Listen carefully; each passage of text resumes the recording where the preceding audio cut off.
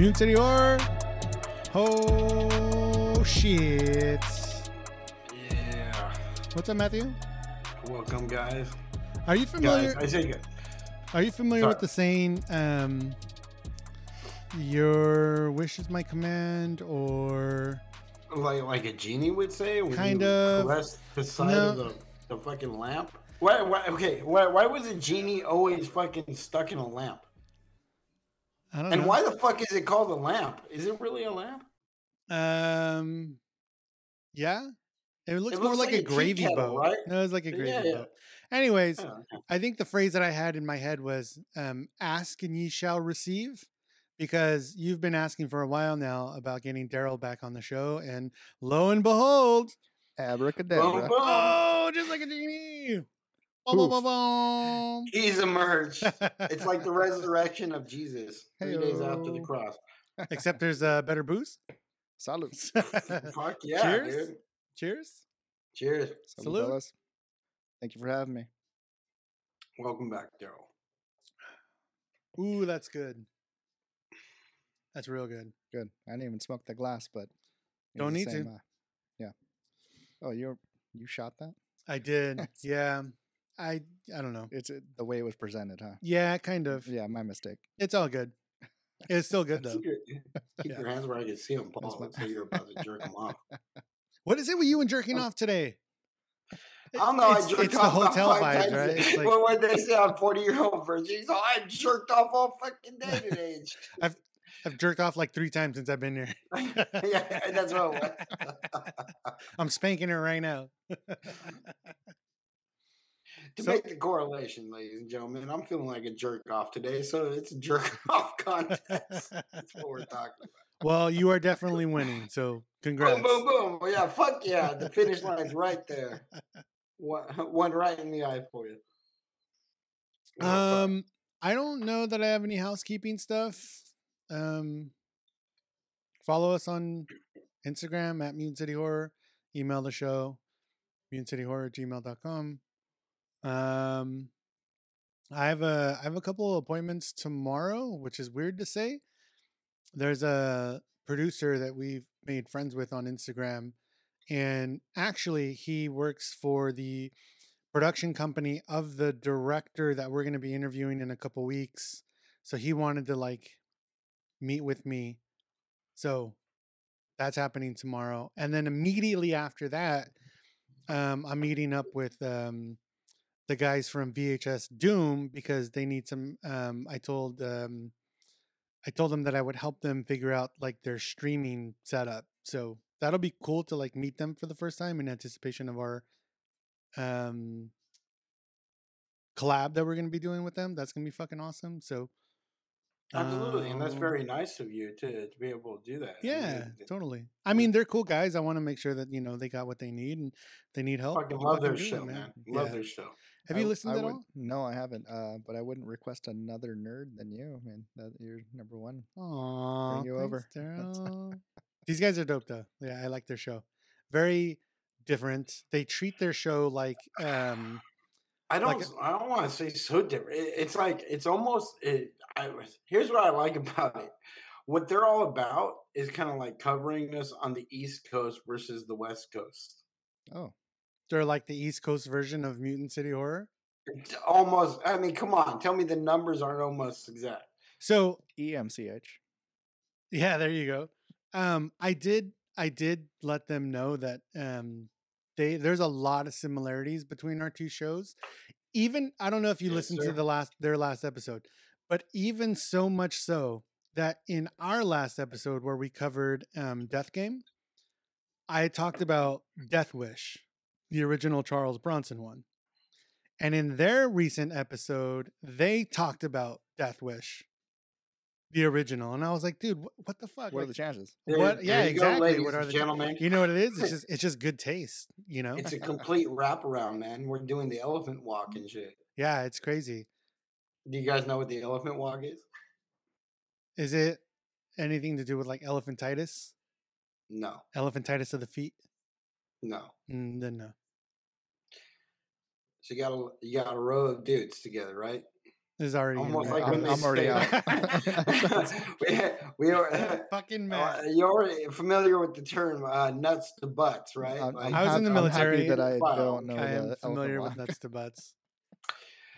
So the elephant walk is when you reach up underneath the dude in front of you and you're grabbing his cock and shit, and the guy behind you is now grabbing your cock, and it's over and over and over. It just keeps going down the road. That's the elephant walk. We're all walking, grabbing cocks.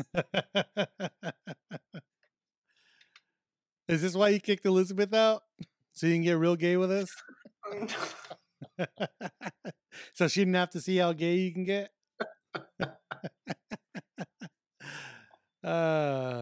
Too much. God, I missed you guys.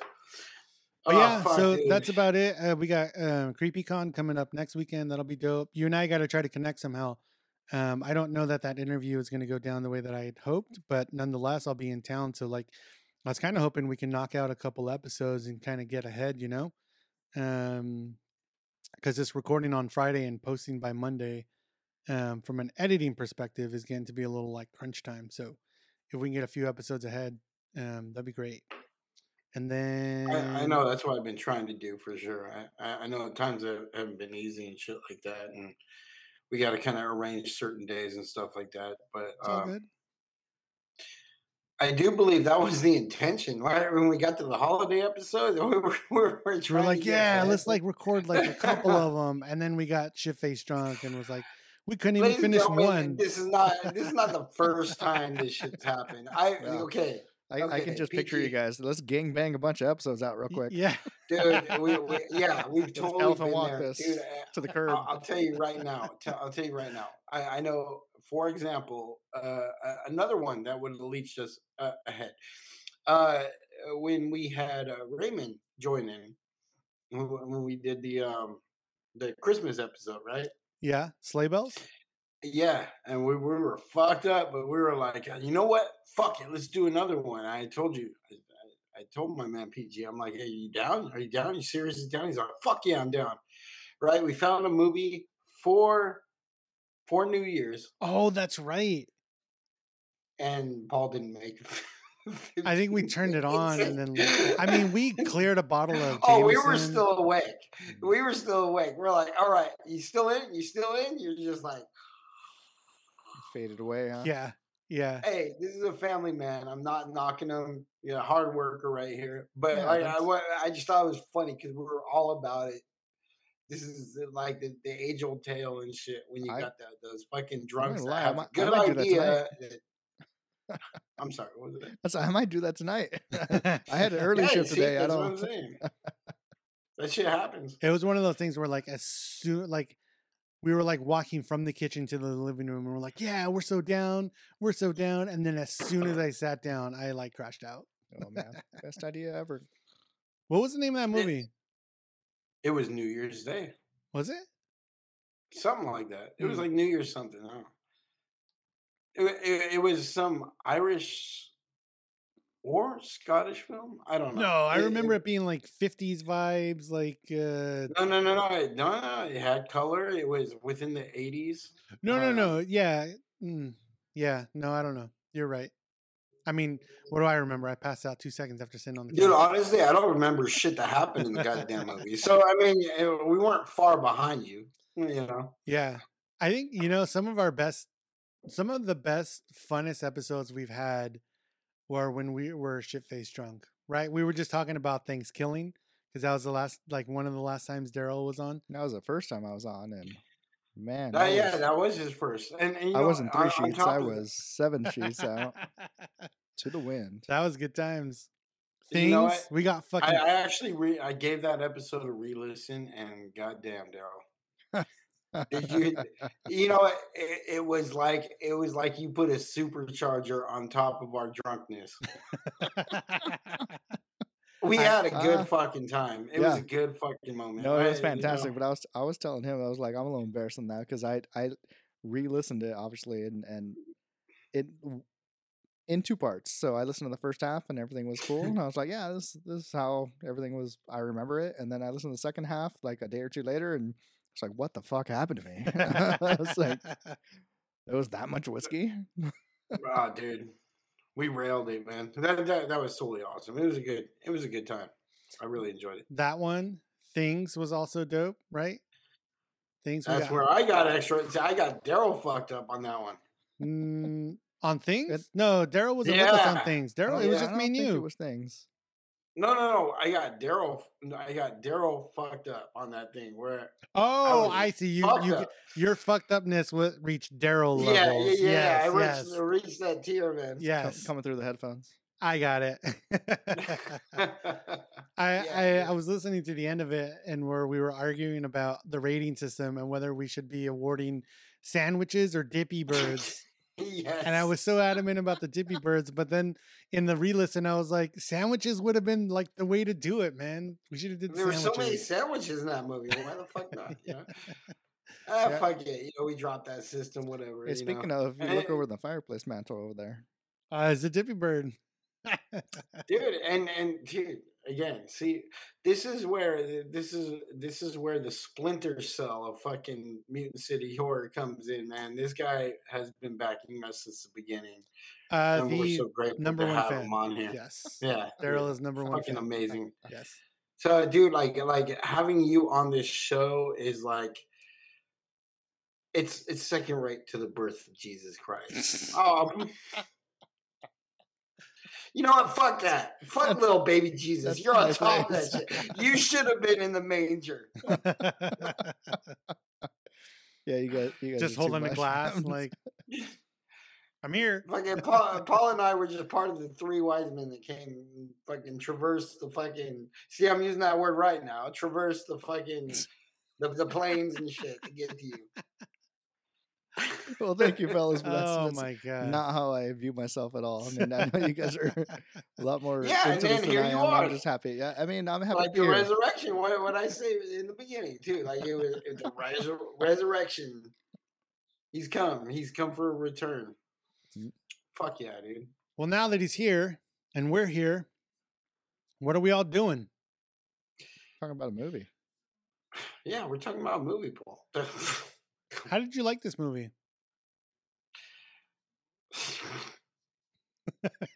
Are you really going to ask me that question? Look, yeah. Okay, this movie has been, I can watch it 1,000 times. And every time I see it, I see no reason why I couldn't have liked it. It literally became like one of my instant cult classics of all time. Like, I have a beloved love for this fucking movie. When did you watch it originally? Just out of curiosity, like when's the first time you watched it? Maybe age or year, or something like that. Well, hold on. Let's do this. Matt, why don't you intro us in, and then we can get into the nitty gritty. Okay. I was actually, you know what? I brought this. I should have brought this up. I was gonna have Daryl read the actual intro aspect, but here we go. I wasn't prepared, but I know. Well, because I was gonna tell Paul, and then Paul was gonna prepare you with that stuff, but I forgot to mention it. So here we go. Tonight, the monsters run amok, and we run for that theater where the marquee now reads Maniac.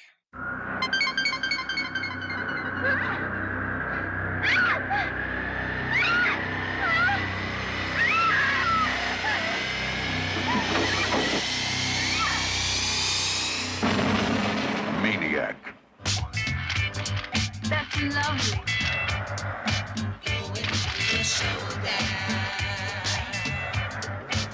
You can lock your doors, but you can't lock the madman out of your mind.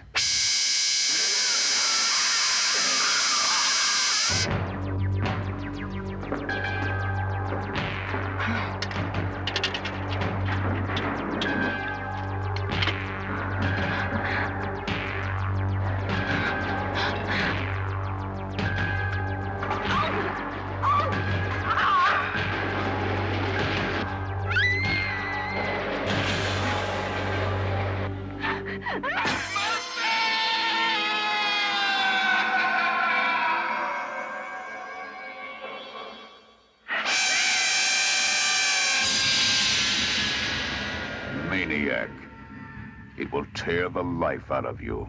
A 1970s something. Oh, good film? question. I Because I actually forgot to didn't do look at any the date. research on this movie. I can do. I can 77? settle for anywhere between the late 70s to the early 80s on this one. I'm just going off memory. I don't remember. Oh, it's 1980. Ooh. Okay, I'm in the ballpark. But like when in 80? 82. Because I mean, it's 1980. I was just looking for like a release date. I thought you meant like when in the 80s. Okay, yeah. See, I don't know precisely. It's January 25th. March 6th, 1981 is technically the release date. Okay. Anyways, but it's still like 70s adjacent. You know, we talked about that with your birthday, right? You were born at the end of 79. Happy birthday. Belated. Thank you. It was only a month, and I don't. But thank you. About a month ago. Yeah, it was a month ago. Close enough. I wanted to mention too. I don't want to like go back too far, but on the last episode, that death game. Yeah. No, you had some opinions about the 70s and the clothing, but honestly, the way you opened up that episode, the music, I was cruising, I was jamming. Dude, that's all Matt. That was Matt's idea. That was beautiful. That was totally Matt's idea. I'm driving to work and I'm just like, Daryl's all like, why am I touching myself right now? Dude, I can't fucking help myself. There's porno music. Dude, I had to, man. I mean, come on. The music in that movie was just ruthless. Yeah. That was totally Matt's that was idea. up there with Suicide Child, man. I still sing that. Suicide Child. Okay, Hey, sorry for the tangent. No. And to answer your question there, Daryl. The original time I had seen this movie is a funny scenario, and it's something I told PG here that I didn't want to touch too much on because we have a plan for it. But there was a remake of this film, and I thought it was the original. You know, it was called Maniac, and it had Elijah Wood, and I was like, okay, you know, like so I checked it out and. Gee golly, did I fall in love, right? At the time, I had worked in a gas station somewhere, and a coworker of mine who was also into film had asked me if I had seen the original. I was like, there's an original? When I learned about it, I found a friend who actually had a DVD copy of it, and I was like, okay, let's check this out. Perfect. So it would have been after the remake, which whatever year that came out, I want to say early 2000s. Probably like 2012, 2013. Yeah, that sounds about right. And that's going off what Paul told me from a couple and honestly, this 2012. movie became, okay, so this movie at that time became an instant classic for me. I don't know why. Well, I do know why. I just a lot of these movies, remember, they didn't have a very large distribution, right? Like, especially something like Maniac, you would still have to have a VHS player to be playing that fucking movie. It wasn't like that shit was just streaming all over the place like it is nowadays, right? Makes sense. I mean, fuck, you got robot finders nowadays. Just find whichever fucking platform you can watch these movies. That's how I rewatch this for this podcast. So I watched it then and still very blown away performance wise. This is a very haunting tale, I like to say. But I won't get too much into it. What I do want to do is, Daryl, since I have you here, I want you to keep it short and sweet. Why don't you give us the synopsis of this film? Without telling all the scenes and stuff, just give us what your take, how you would pitch this to somebody in like one paragraph, I guess. So the movie is about a city being terrorized by a killer. Lots of newspaper clippings about a killer on the loose. It was pretty much a serial killer movie and them not knowing what is going on. So, maniacs on the loose, and who knows who's safe. Couldn't have said it better myself. I kind of like that one. And that was actually a very big object of this film too, right? Like the background, the newspapers, the media about this guy. Yeah, it's funny you say that because Daryl and we just went to the screening. So that was the first time that Daryl and I have seen that movie ever. I had never seen the original. I've seen the remake with Elijah Wood, and I think I've seen it like once, maybe twice, but I've never seen the original. And I think Daryl was in the same boat. Actually, I'd never seen either. Yeah, that's what I'm saying. So. Oh, yeah, that's right. That's right. Yeah. So it was new for us. So the original was new for us. And then we went to that screening at shout out Be Kind Video in Burbank, because they hosted the screening, and then they had William Lustig there, who's the director of the original Maniac. So we got to he did a Q&A after, and we got pictures and shit. So that was fucking awesome. But somebody had called out, or he called it out at some point, that the newspaper idea was not part of like the original plan. Joe Spinell, who plays Frank in Maniac, the main character, it was his idea, and he went around and he went to some place that like would publish these or create these things for like movies and TV shows. He thought it would be cool or add like a specific element to the movie to have those in there. So it was, like a kind of genuine idea of the main character, and not so much like a part of the original story plan, if you will. I'm not sure. I the way I took it is like he went to like a novelty store, like they make whatever you want.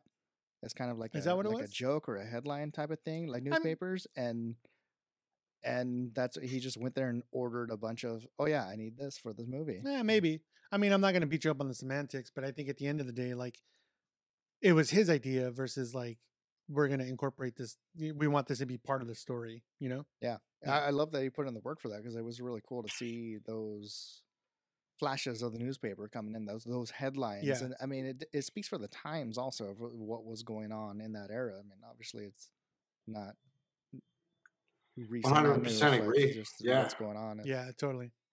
No, it gives the idea of the story a lot more depth. I mean, like any movie of its time, it could be about any kind of fucking serial killer and stuff like that. But we got some depth here that actually sways it in a different way, which kind of gives it context. And this movie has a lot of that.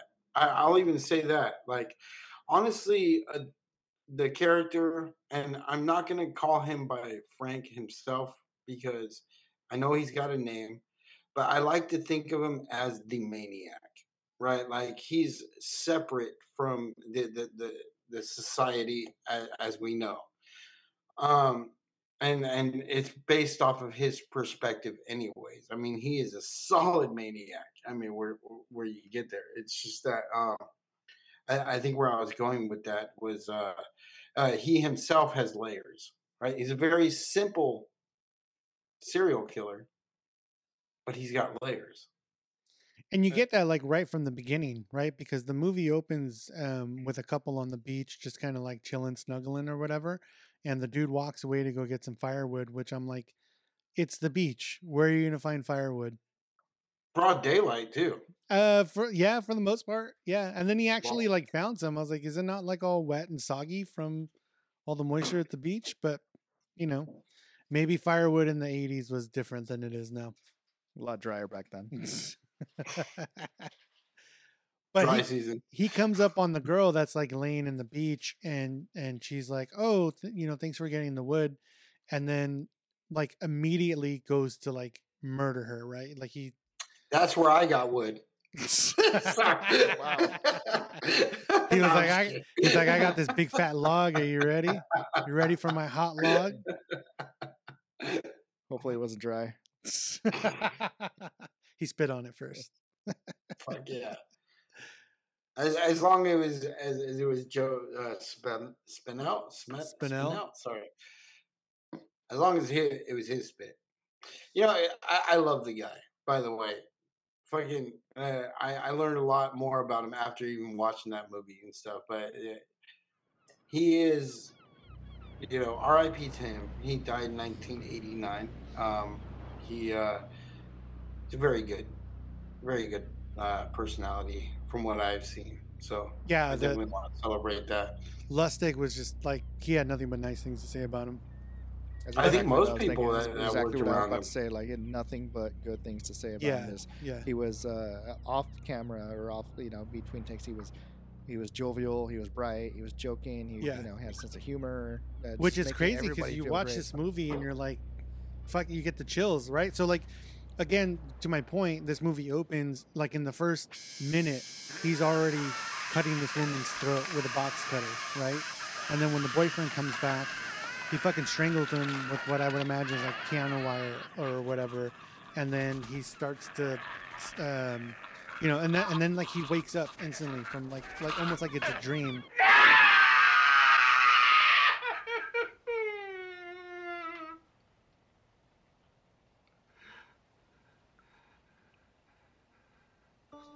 But then like you see where he's living, right? And like it does this really cool thing where he pops up and it's all like dark around him, but like it just has the light around his eyes, which I always love that effect when people do that shit. It's like stage lighting, kind of like if you go and see a play and stuff, and like the spotlight's kind of focused on the characters themselves and stuff. And I agree with you 100%. I like when movies do that, like because it kind of reflects kind of an image, like you're watching like some kind of form of entertainment. This is separating you from the reality that you know, and it's focusing on something a fantasy, Yeah, I was just watching Training Day like before you came over a couple of weeks ago. I was watching Training Day and I forgot that there was a scene. You like to get wet? That Sherman Helmsley. It's a different show. He likes his shit pushed in. Hey, wasn't that Tuco? Tuco Salamanca? Tuco? Yeah. but they did it in there too, and so to see it again in here, I was like, I love that effect. But he wakes up like he's having like a fucking, either what we just saw was his dream, and it didn't really happen, or it did happen and he's just waking up in a craze because he's a fucking psychopath and he's waking up sweaty and like he's afraid. So I like to think it's the latter because throughout the rest of the movie, he is just fucking a psychopath. He's a maniac. But we get to see his living conditions and it's dimly lit. He's only got candles lit just everywhere around. There's like static on the TV. There's this weird like I don't know, what do you call it? It's a portrait of a woman, but it's got a bunch of candles around it. Shrine, like altar? It's an altar or a shrine. Yes. Yeah. But it's showing him like walking around and like this dude's a big dude. I would imagine he's tall, but he's also like he's got this big fucking gut and long greasy hair and just like they're showing. He's just your average Joe, right? I mean, I he's guess a bit dopey.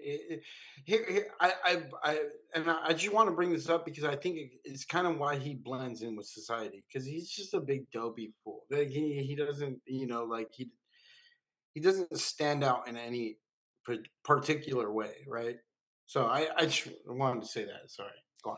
I mean, yeah, I guess I'd say lower class type.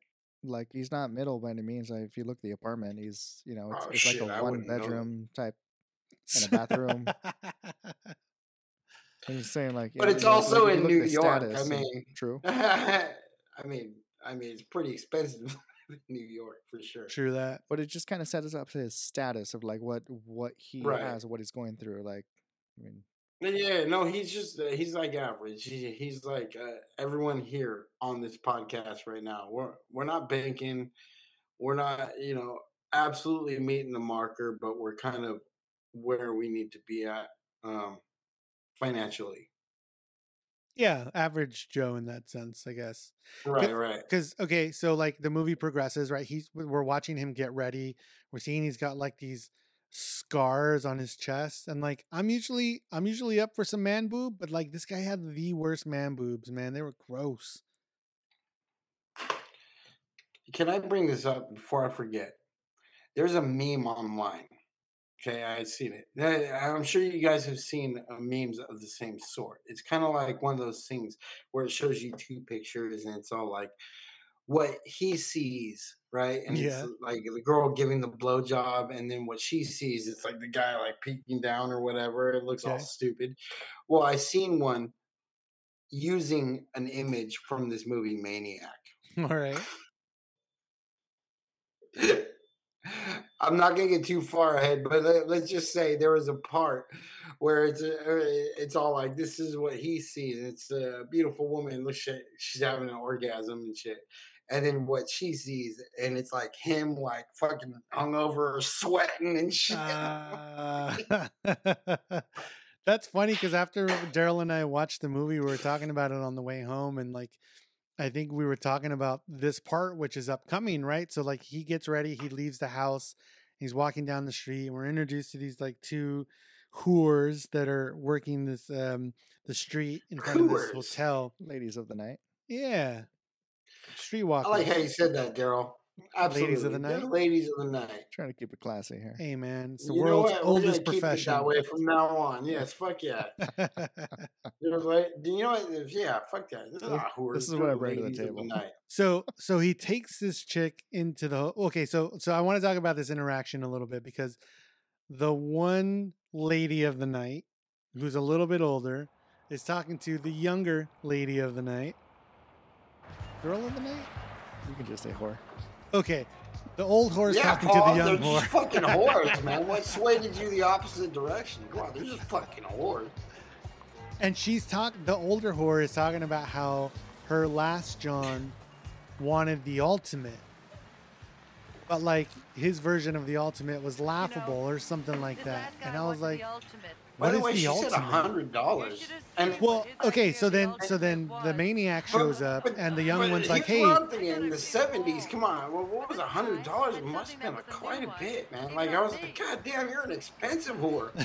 Well, she started off. It was $25 for regular, $50 for French and regular, and I was like, "Is that anal? What is French?" Probably. Okay. $75, she would take him around the universe, and then $100 was ultimate. But they still never said what the ultimate was, and I kind of want to know. I'm a little intrigued. Yeah, I remember thinking that too. Dude, I don't know what it is. Yeah.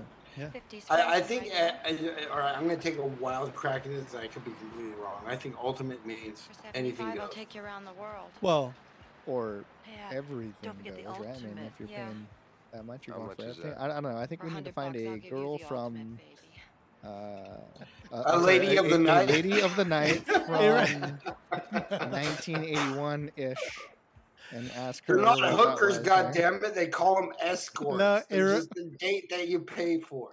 That reminds me of. Have you guys seen Rat Race? Oh yeah. Matt, have you seen Rat Race? Oh my god, dude! There's this. Yes. Okay, all right. I did. It was just a fucking. I've seen. It's a mad rat race. You remember the rich people playing Monopoly with real money and shit? Well, no, I'm talking about the part where they were in a hotel room and the one dude was like negotiating with the hooker, and he was like, "Okay, so I want us to sit in a hot Jewish tub, dude, right?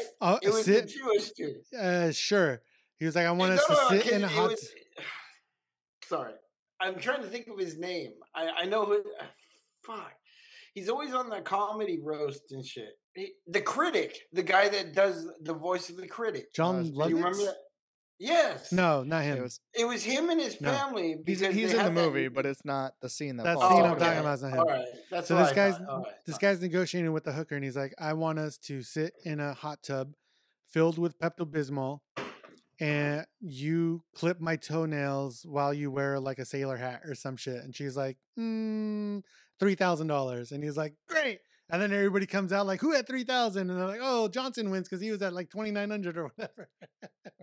So that's what I imagine is the ultimate, is like anything goes. So it's like, okay, Yeah. hot tub full of anything goes. Pepto-Bismol while you clip my toenails. That's what I'm saying. You shit on her face.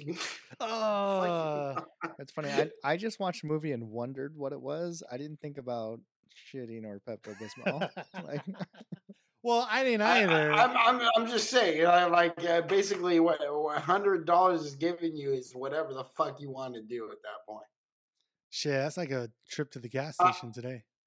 I'm sure killing her was not on the table though. Well, okay, so let's talk about it, right? So he checks her into this hotel. They check into this hotel, and I gotta say, when they check into the hotel, it totally reminded me of another movie called Basket Case, because in Basket Case, where the dude was staying at the hotel, this guy kind of looked the same way, and it's just like this big fat greasy guy in this ugly white t-shirt smoking a cigar, and I'm like, that is what I was talking about. I think it was a wife beater too. I don't know if it was. Well, maybe no, it was a white shirt. But that's what I was kind of alluding to last week when I was talking about the look of the 70s was just so bland and like greasy. Yeah, and maybe it's the place. Look right? at Joe Spinell, man. I mean, like New York tends to be a dirty city, anyways. So like, I don't know. Just let's just hope we don't have any New York. I think I'm just gonna chalk it up to I am not a fan of the 70s era in real life, which is weird because like one of my favorite shows in my background show is that 70s show. So whatever. It's not even a 70s show though. It was made in the 90s.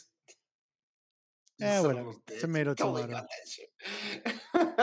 No. I actually hear what you're saying there. I see what you mean. It was less glossy, less makeup-y, more like real, right? Like raw kind of shit. Yeah. You had hair that was unkept. You had the bell bottoms, shit like that. You know, like people followed a fashion that was pretty much like no other shit when it came to it. It was kind of like that. And as we said, the transition between the 70s and 80s kind of look and shit. Even our main star, the guy that played the Maniac himself, was a very bushy kind of looking guy, very greasy. He had kind of like bumpiness to his face and stuff that wasn't exactly like, you know, like skincare, like fucking, you know. He was not a beautiful man, is what you're saying. But I think he was for his time. Oh, okay. I think I'd be honest with you, I think he was a lady killer. Oh, I see what you did there. Low hanging Actually, fruit. that's not where I was going. Low hanging but I'll fruit, take dude. it. Low hanging. Boo. Boo this man. Are you gonna put like the booing audience? Yeah. Look. You know, honestly, I did not see. I didn't see that one coming, Nisha. I'm not going to take credit for that joke, but that was a good one. It really was. You're the one that noticed it, so I'll give it to you, good sir. Pun intended. All right. So Maniac's got the little hooker, young hooker, whatever. Little hooker.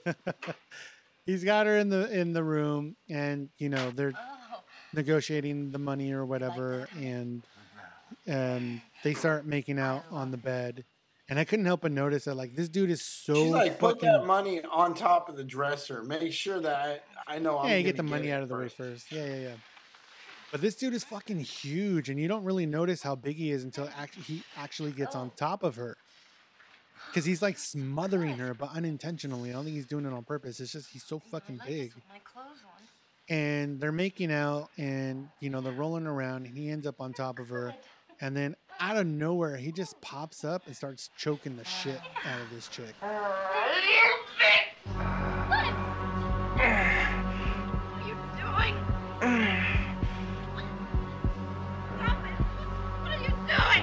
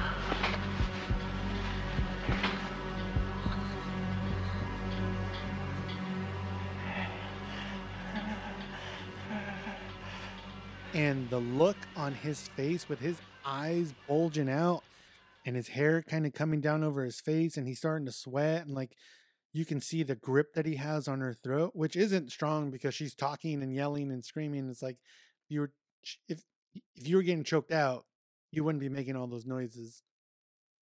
But it's still like a terrifying scene because of how like you can just see the evil kind of protruding from his eyes and in his actions. And it's scary. It's a legitimate scary scene for me. Being choked to death in general, pretty damn scary. And like watching the act happen is pretty intense. I agree with you 100% on that, by the way. Thank you. I'm sorry, keep going. No, well, I wouldn't imagine it to be fun. Well, no, just I mean, it's a horror movie, obviously. So watching it is pretty weird, but also like you said, like the expression in his face. But then again, like something that we talked about on the drive home from the initial screening is the face changing, and again, I don't know if you noticed, but the face of him strangling someone goes from the what'd you call her, little lady of the night, or whatever, the little hooker, whatever, junior hooker, junior hooker. But it changes to somebody else a handful of times, and then it goes back to her, and then it goes back to the hooker, and then back to somebody else. And I don't think you said you didn't catch that. I didn't, and I forgot that you brought it up, and we have it right in front of us. Yeah, and I wasn't paying attention. Oh, you're right. I know I am. Because he is not strangling the lady of the night. He is strangling whoever the hell is in his crazy head right now. It's the same girl that was in the picture in his apartment. And who do you think that is? We won't bring that up till later. we can't. Thank you, Matt. We can't. Yes, you're right.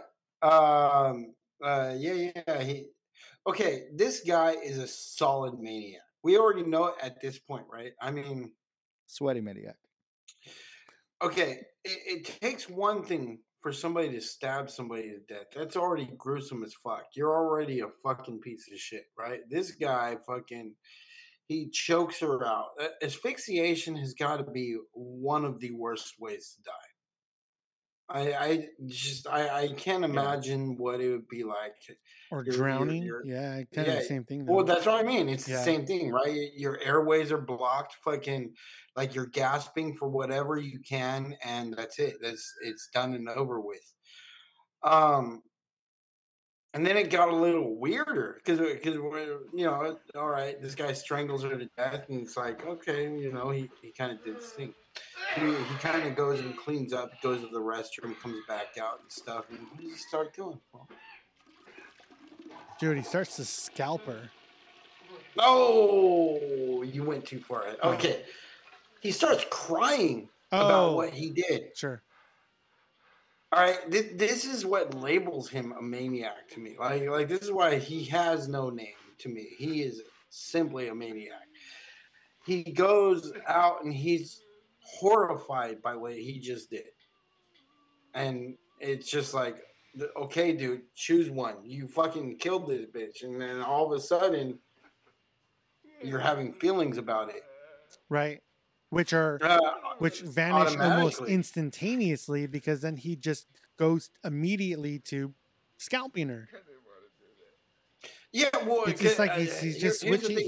Not to get into his mentality too much, but he's like, oh my God, what am I doing? What did I do? Blah, blah, blah. And then he, like you said, he goes instantly starts scalping her because it's a motor function at this point.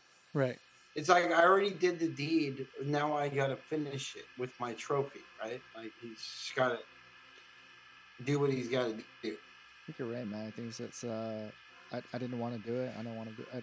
Why'd you make me do it? Some stuff like that. He's kind of muttering to himself.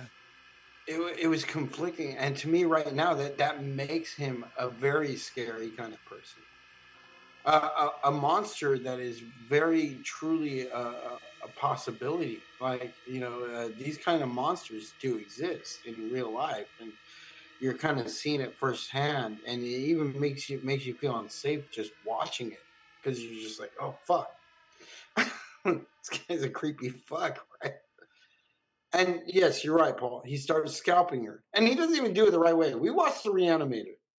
You're supposed to peel it back like an orange. Yeah, that's right. Come on.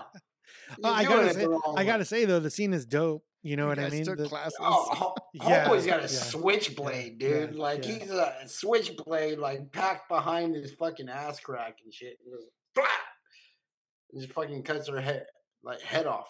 Well, part of it. Yeah, you know. Yeah, I think the way that the blood, and then the way that when he peels it off, you can see the skull. I mean, probably who did the effects for this movie? Probably worth noting that the effects for this were done by the legend Tom Savini. Which Tom Savini. I want to share a fun fact, but I'll share it when we get to the part of the movie where I think it's applicable to share. But yeah, why? Because we all know that he's been in 1,000 of his own fucking movies. No. I mean, I do got something to say about that too, by the way. So don't let me forget when we get to that part that you're talking about. Okay, so that's kind of where we're left off, right? And then we see him come back home, and he's bringing a bunch of bags with him or whatever, and he gets. What does he have in his apartment that fucking is scary as shit already? So he gets back into the apartment, and we get to see a little bit more of the house, and what we see is that he has mannequins all throughout the house, and they all have like bloody clothes and blood on their heads. They all have hair. As if you didn't label a maniac enough, the guy comes home to mannequins. So what's in the bags that he brought is a new mannequin. And what he does is he gets it in like it was a body too. Remember that? Well, sorry. Yeah, and one of the neighbors saw him too, and they're like, "Oh, you Christmas shopping?" And he's like, yeah. Uh-huh. That was it. They're like, man, if that was nowadays, people would be on 911 like, hey, I think this guy's a creep next door to me. And totally. Shit. And they'd be right. They're like, yeah, could have stopped it right there and shit. The guy is a complete fucking lunatic. Yeah, he goes back to his house. He's surrounded by mannequins, and he's applying the trophies of people before our first victim that we've seen in the film to these mannequins. He's giving them a life, right? Like he's putting the scalps on their heads. He's got names for them, and he's talking to them. And he's dressing them in their clothes, right? Because he has the hooker's shorts. She was wearing these purple shorts, so he puts the shorts on her. He takes the hair off of the mannequin and puts her scalp that he took on her, and like he nails it into the head. And then he starts, reading one of the headlines, and then starts to fill a guitar case full of like weapons. What kind of weapon? What kind of weapon? I think it was a shotgun, right? Was he a member of El Mariachis? That's what it reminded me of. That was one of my favorite movies growing up. If you guys haven't seen fucking Desperado and shit, the guy's got a fucking clan of people that follows him. They're all mariachis, and they all carry a weapon in there. Mm-hmm. And just like my boy PG is showing, okay, this guy is taking apart a double barrel shotgun, and he's putting it into some kind of violin case? No, look like a guitar case. Standard Desperado, El Mariachi type. Yeah. Yeah, so, he's packing it. But, have you noticed how intricate he was, too? He made sure to clean that shit off. I thought the best part was that he had a box of Cracker Jacks sitting right there, and he was just kind of chewing on those as he was... munching on them, yeah, as he was packing it away. I did notice that. Wait, that was when they were Cracker Jacks and not Cracker Jills. Have you guys seen that lately? No. They're Cracker Jills? Yeah, a year or two ago, something like that. There's Cracker Jills coming along. Oh. But if we go backwards, I know you guys like low budget. So before Desperado, there's El Mariachi. Have you guys checked that one out? Yes, I do It's- know about yeah, El you should- Mariachi. You should check it out. It's worth a watch. All right. It's good stuff. I do believe it. All I remember Yeah, from so- Desperado is Quentin Tarantino in the bar betting that he could, or he was telling that joke about somebody pissing in a glass. And the guy dies by a urinal. Go figure. Yeah. By Danny Trejo's hand, if I remember correctly. Was he the bartender? No, Cheech Marin was the bartender. I don't remember. No, Trejo came Well, out later. He was some kind of Sicario, though. I remember. Yeah, that. it was the knife guy. He was a badass. Dude, I was watching Heat the other night. Ooh, that's a good one. I forgot that he was in there too. Trejo? Yeah. He's the guy that gives him up. Danny Trejo. Okay, I'm gonna say this right now. Danny Trejo has been on more movies than any fucking actor. I don't know, And man. I swear to God, that's on the IMDb. The guy is literally the Snoop Dogg of the movie industry. He's got an amazing story. Samuel L. Jackson's fucking got a Oh, he's pretty long catching rap up. sheet. He's dude. catching up. No, but Danny Trejo's been at least in 300 movies. 100%. And that's I don't when I know that looked it it would, up. I don't know. I don't know that number because I haven't looked it up. So you could be 100% right. But I feel like Samuel L. That's not Jackson an has more. exaggeration. That's not an exaggeration. But remember, Danny Trejo hasn't been like the main actor in all these movies. We're talking cameo shots and stuff like that. I'm gonna have to look that up at a certain point. All right. Go for it. So the Maniac, he packs his guitar case, right? He's on the move. He's leaving the apartment, and he tells his mannequin friends, "I will be right back," and he leaves. Yeah, because as you do to the mannequins on your way out. mean- Am I right, Daryl? I mean, is that what you do?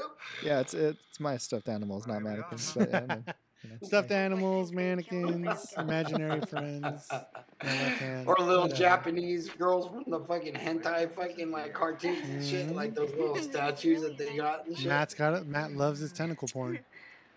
I fucking do, man. I jerked it off so many. I told my dippy bird, hey man, I'll be right back. I've jerked it off to your dippy bird too. There you go. Oh, that's why I keep him put away. We'll keep this jerk off session going. God damn it! That's why he wasn't nodding yes, he was shaking no. Yeah. I'd never seen him do that before. Totally broken. No, I don't like it. No, I don't like it. Don't refill my No cup. means no. All right, so Maniac pulls up. He's driving somewhere. We see him get off the freeway, and then we cut to this shot of the outside of a nightclub. And who walks out of that nightclub, Matt? Tom Savini. Yeah, it took you long enough. Man, I was gonna say I sex machine. dude, Sex I machine. watched the movie hours ago. Look, I wanted to bring this up too. Thank you, because you actually you gave me the first piece of my documentation that I wrote down for this film was there was Tom Savini, rapey as fuck. All right, hold on. Wait a minute. Wait a But minute. Hold on, wait, wait. I love. So I love can we you, at Tom least get there Savini. first? Hold on. Rapey as fuck. Let's get there first. All right. So Tom Savini Okay. walks out of the club. He's got this blonde chick with him. They get in his car Who's and like they leave. 13 years old, you know. But go on. So they pull up to like a park, and they are parked. And, No, it's not even a park. It's like the side of the road somewhere. All right, I'll give you that. There's a lot of side of the roads in fucking New York and shit. A lot of real empty spaces. It's off a bridge. If I think the director Correct. talked about that, right? yeah, Like, correct. You're right. Yeah, after you're the right. movie, he Off a talked about bridge? like off a bridge, and they had to Mhm. film. The overpass. Yeah, I they don't had to film remember. You don't remember? They said they You know used what? a shotgun. I and then- have some audio later. from the Q&A, so I'm gonna see if I can pull some of that stuff and like That's a good idea. kind of weave it in here. Yeah, it'd be But, perfect. yeah. Yeah, I'll bring that up later. Oh yeah, you're right. Because, I'll bring that up later background- because I don't think directly you should bring it up here, but I'll bring it No, up. I'll find it in some spots.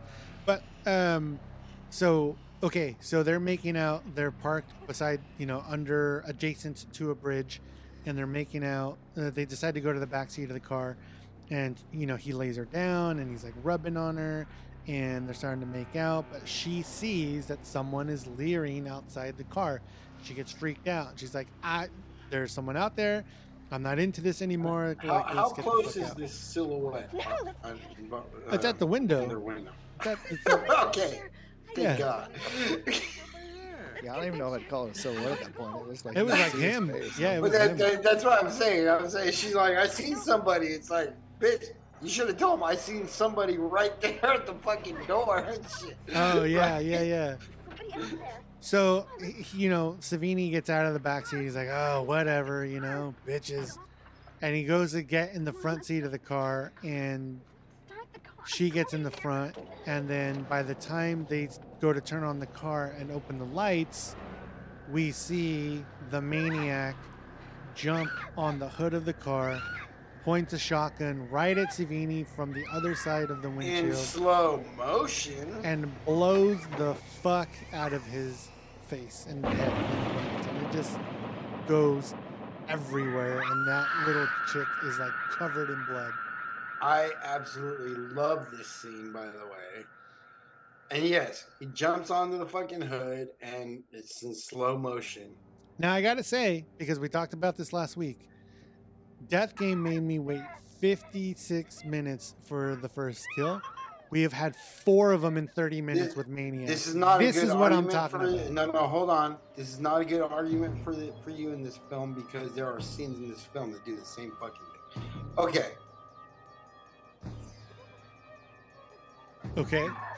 I don't want to argue with you, but yes, there are, but I don't have to wait. In terms of waiting for the first kill, we got 2 kills in 2 minutes in the beginning. Of the no, film. actually, no. Okay, okay, you got 2 kills in the very first scene, but remember how long it took him to kill the first prostitute, the first woman of the night. Well, let's average it out. This is exactly 30 minutes into where he kills Savini and this chick. So technically, the couple in the beginning, the hooker, and then these 2 people, that's 5 deaths in 30 minutes. That's 1 death every 6 minutes.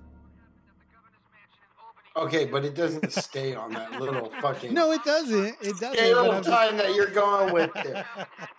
But I got the stopwatch going. Okay, we're clocking so, it. Don't worry, we're clocking it. Even the woman of the night scene, he took a while to get to. It kind of dragged out a little bit. I see your point. Okay. But it was still good, was it not? The payout is what. Same thing. Okay, so he jumps onto the fucking hood, shoots the guy at point blank range in fucking slow motion, and we see everything. Yeah, it's great. Everything. It's so good. Like this. It's like the movie Scanners when the head blows up and shit. Good pull. Fuck. I agree with you, Matt. It's probably one of the best scenes of the movie. Just the whole thing in general. Dude, I mean, I jerked it off like fucking 3 times on that. See, there's more jerk offs in. Okay. No, I'm just kidding. I didn't. This is where my fun, this is where my fun fact comes in. A tally. I know, right? Matt's like every 4 minutes. Okay, so this is where the fun fact comes in. The guy on the hood of the car who shoots Tom Savini in the face. Who is it? The character is the Maniac, but who is the actor? I'm raising my hand. Well, I know Daryl knows because he was there. Well, how the fuck am I going to know that and shit? I don't know. I didn't look it up. Okay. So there's no way of knowing. I'm sure they got some kind of stuntman to do that shit. Who's the best? I don't think Joe Spinell was capable of doing that kind of maneuver. But what stuntman do you think is in the movie that likes to play around with his own stuff? Okay, so Tom Savini. Tom Savini shot Tom Savini in the face. Yeah. Which I'm sure he was more than proud to do. And that's why I fucking love the guy. Yeah. Even though he was a dick to me in real life. But, he's Tom Savini. So I'll always love him. So, okay. So beyond that, it was Lustig was talking about how Savini came to be on the project with them. They knew Tom Savini was working on something in like Pennsylvania, so it's like very adjacent to New York, and they wanted him for some of the special effects or whatever. So I think it was the director and maybe one other person. I don't know if it was Joe himself, but they went down to Pennsylvania and they were like, "Hey, would you like to be in this movie?" And Savini was like, "Yes," right? He said yes, but Now, is the this before or after they used him for the effects? before he was even attached to the project at Oh, all. okay. They're like, "Do you want to come, help us with this movie?" Because his effects probably skyrocketed the movie 100%. So I mean, they like have the guy is the godfather of fucking nasty video, nasty yeah, fucking totally. screen horror. So what they end up paying him though for the movie is ridiculous because they didn't pay him any money to be a part of this movie. They gave him. I mean, did it cost any money to make this movie? It's funny because they talk about how they didn't have any money, or they actually. Do you remember the funding? How the initial funding for the movie started? No, I remember them talking about it. I can't remember all the numbers. So Girl Scout cookies. I don't remember the numbers specifically, but Lustig had some money from some adult films that he had been producing. That's right. Spinell had some money from some other project. So they basically, there was like a group of That's them right. that just Spinell was one of the executive they just took all the money that they had and just put it into this project. But when it came to Tom Savini, they didn't have any money to pay him. So I think I remember them talking about Savini and saying like, we don't have money to pay him, but like he is the most sought after at right now, and we can't pay you a lot right now, but there's other arrangements that we can. Yeah, like on the back end and stuff like that. And then Savini. You also got to factor in the time frame. Because at that time, Tom Savini had just kind of come up. He's like the come-uppins kind of stage. Actually, exactly. At the exact same time, he had just broken up with his girlfriend. Savini him and his girlfriend had just broken up. So he literally had no place to stay. So what they did was, rather than paying him cash, they got him an apartment in New York. So he had a place to stay and work on their project. So it was kind of like, if you put me up, I'll do whatever you need on this movie, because I don't have anywhere else to go because I just broke up with my girlfriend. So it worked out fucking perfectly for them. And he still had the mustache. It's just crazy when the stars align like that, like all the fucking just the stars align. Like this guy's he really is. He's the deity of horror films. I mean, at the time he was probably just like kind of up and coming, right? Sought after. Bless the gods of Savini. Oh, he fucking nailed it from what I saw. That shotgun blast. Yeah, that was pretty dope. So yeah, the head barrel blew apart. Fuck yeah. No, but he only used a single shot, which indicated to me that he was using slugs because he had the one fucking hole straight through the fucking windshield. True. So I'm sorry. Irrelevant nice details. Facts, yeah. All right. So I'm just trying to keep up with my buddy PG here. He likes to pay attention to detail. True that. All right. So he kills both the guy and the girl, and then we find him back in his apartment, and he's like listening to the news on the radio and shit, and he's just like zoning out, like just. He kind of reminds me of Benicio del Toro when he played Dr. Gonzo. I knew you were going to say that. Yeah, I swear to God. Dude, he looks exactly the same, right? I know. He's got the same haircut. He's got the same mustache. I knew you were going to say that. That's one of your favorite movies in the world, and I knew you were going to say that because that is a very common look for the 70s and shit like that. But how many two characters look more alike? Yeah, and he totally does. Yeah. He totally does. So he's sitting there listening to the radio, and they're talking about, or the TV, and they're talking about, this maniac that's on the loose, and the police are looking after or for him, stuff like that. And, he's just kind of hearing stories about himself. And then he finally cuts it off, and he, taking off his robe, and like, he's just laying there, just fucking like big sweaty pig of a man. And, he's getting ready for bed, and he starts talking to himself. well, what it looks like himself, but we know to be he's talking to the to his mannequins, to his trophies, and then he leans over it's in the totally normal bed. behavior, Like, I mean, come on, you're gonna talk to your fucking mannequins and all your fucking deepest, darkest skeletons are in your head, Yeah, and he's like, right, Daryl? Isn't that how it goes? Well, bedtime is the best time. If we're gonna talk to Absolutely. talk to your demons, Yeah, you know what? Like, I can't hate him for that. You're right. Yeah, if you got demons, talk to them. Fuck it. Make friends with them. all right. This guy was a nut. So This guy was a nut. we're just halfway through the book, if that. We're just getting started. So it cuts to the park, and we're watching these kids on these swings, and they want to go ride their bikes. They get on their Loudest bikes and fucking go. swings ever. Those goddamn fucking chains and shit, by the way. Somebody needed to grease those motherfuckers Those up. are Sorry, real- I just watched it today. Those are real American chains, Again man. today. Made in the 70s. They don't make them like that anymore. Also, Paul, this is one thing that you like to point out in these movies. This movie had a lot of it too, is the audio being off. Yeah, I don't remember. Honestly, I was distracted a lot in the screening. I think Daryl can back me up on this because, like, Be Kind Video is a dope store. I love it, and I can see myself going back there just on like, just to see what's going on in there because they sell VHS and DVD and Blu-ray, shit like that. But it was small in there, and it was hot in there, and I was uncomfortable in the chair, and so like I found myself like moving around and like taking off my hoodie and like just trying to get comfortable. So I don't think I paid attention to like the audio quirks.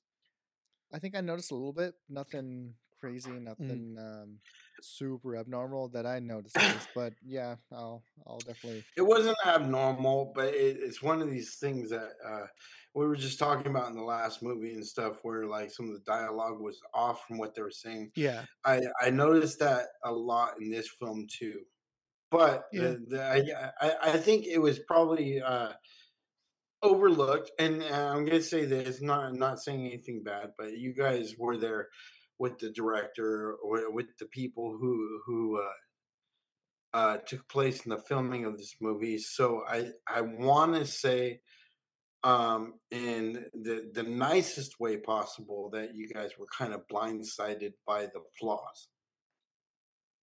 There was different aspects for what we were watching. Our experience, I think. Like Paul. Well, yeah, because mentioned, you saw it for how it was presented, right. And it still followed the same pattern all those movies in those old days. Because let's face it, Maniac is not a household item. It never was, and it actually falls in the same exploitation films as we did with the other one.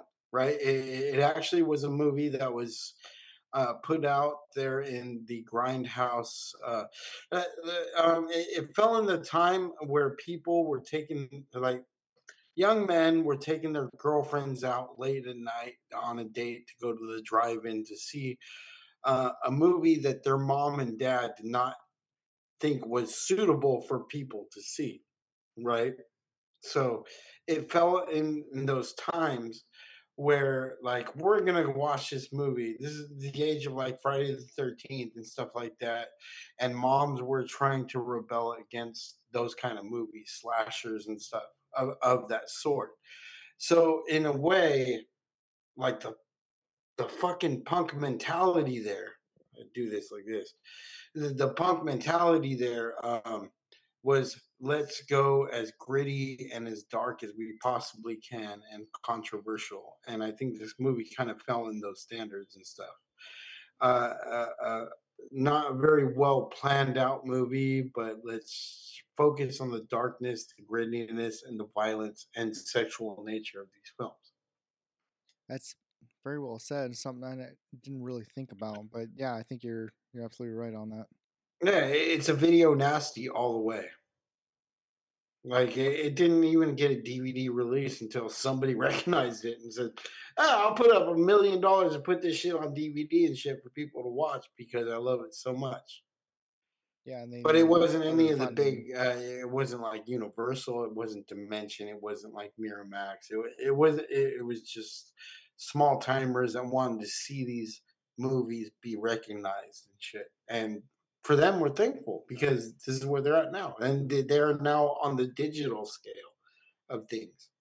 Well, Lustig runs a company called Blue Underground, which is kind of like a vinegar syndrome, if you will, where like they do restorations, 4K restorations, and he talked a lot about restoring this one and restoring a lot of other movies. Absolutely, it should be restored. I mean, it's a classic for sure. Yeah. So these kids are at the park, they're playing, they go off on their bikes, and they run into him. And while he's like, looking at this little girl, there's this other woman in the park that's like taking pictures of shit. And she notices this interaction and she starts taking pictures of him and he notices her. Him talking to the little girl and she's taking pictures of him. Right. And so I say she's taking pictures in general. She's kind of just there photographing. Let me clarify things this way. Like, he's no kind of guy to interact with small children and all, but the interaction he did have did not feel foreboding. It did not feel like he had some intention or anything like that, right? He was trying to be a normal human being and stuff, and like, like with a spit of embrace and concern, like, "Hey, child, blah blah blah, how are you doing?" It wasn't like some creepy fucking guy that says, "Come back to my car, I'll give you candy," right? Right. Yeah, he wasn't about the kids. It was just like he was walking through the park and that just happened to happen. Right. So kids were at the park. Parents are not paying attention. They rode off on their bikes and they almost ran into him. He was like, "Hey, grab the bike. Pay attention to what you're doing. Your mom's probably not gonna like this. Like, be careful." But he noticed at the same time, like Paul said, that someone across the park was taking pictures of him. And girl, lady at taking photographs at the park just happened to catch that moment, which kind of segued into later stuff. Yeah, because he went over next act. He went over to find her, and what he found was her bag, her name. She had like a tag on it, and it had her name and her address on it. So now he knows who she is. Splendid things to do, ladies and gentlemen. By the way, like, leave every bit of information on your property. I mean, fuck, they used to write their names on their underwear, so why not? And you're right; these were different times. You used to Calvin Klein. Oh. That's your name, right? Calvin Klein. It's sewn here on your underwear. No, I'm Clint Eastwood. What kind of moccasins is those? Nikkei.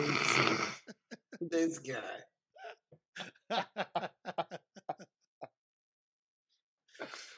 I love those movies, dude. Yeah. Okay. This is the turning point, by the way, in the movie for me, because now he's taken an interest of this photographer. And I don't know what it's about. I don't know it's because she showed interest in him or what, but like it was something he pursued. It was a very different what's the word I'm looking for? Endeavor for him. Yeah. At this point. So he goes walking. It's later in the night, and he's passing this like window shop that's full of mannequins, right? So obviously that's going to grab his attention. Daryl's got it queued up here on a frame. I just wanted to rewatch it because I don't recall it that well. So I wanted to rewatch, and I mean, he's definitely having some issues as he's walking through. Mannequins in the window. There's stuff happening in his head as he's walking through. He's thinking, gotta give me some of them mannequins. Well, okay. I mean, I have to ask you guys right here and now. Do you think he's fucking the mannequins? I do not. I think he is. I don't think he is, but I think that's more at the end of what it is. I don't want to say it right now. No. There's a purpose for them. I'm not saying that it's just that, but I mean, there's a reason he's giving these mannequins personalities, right? Yes. And he bases the personalities off of the women that he's scalping. True. So in his eyes, they are the women that he just took the lives of. Yes. Which are women that kind of got his rocks off a little bit. Even though he may be aroused, I think it's a deeper thing that ends up happening later. Which is what you're saying is kind of manifesting here in the scene where he's like staring at all the mannequins. Which I don't remember. That's why I bring it up now. That's why I bring it up now, because I just, I don't know. I think he's fucking him, but that's just me. I mean, you're jerking off either way, right? I didn't jerk off. Oh, I'm fucking weirdo. You got limits? This is where you draw the line? All of a sudden. Try to use my own fucking comedy against me. Anyway. I'm good at callbacks. What can I say? So we cut to this hospital, and these two nurses are walking out. Oh, this is where I start my notes. Okay. So these two nurses walk out, right? And they're sitting there talking about like, oh, I got to go home. The other nurse goes like, I got to go home too. So, be careful for this weird creep going around killing people and shit. This man that they say are going around killing people. Here's my thing. Why has it got to be a guy? Oh, because they don't know. How do we know it's not a woman killing people? I don't know. Just a maniac.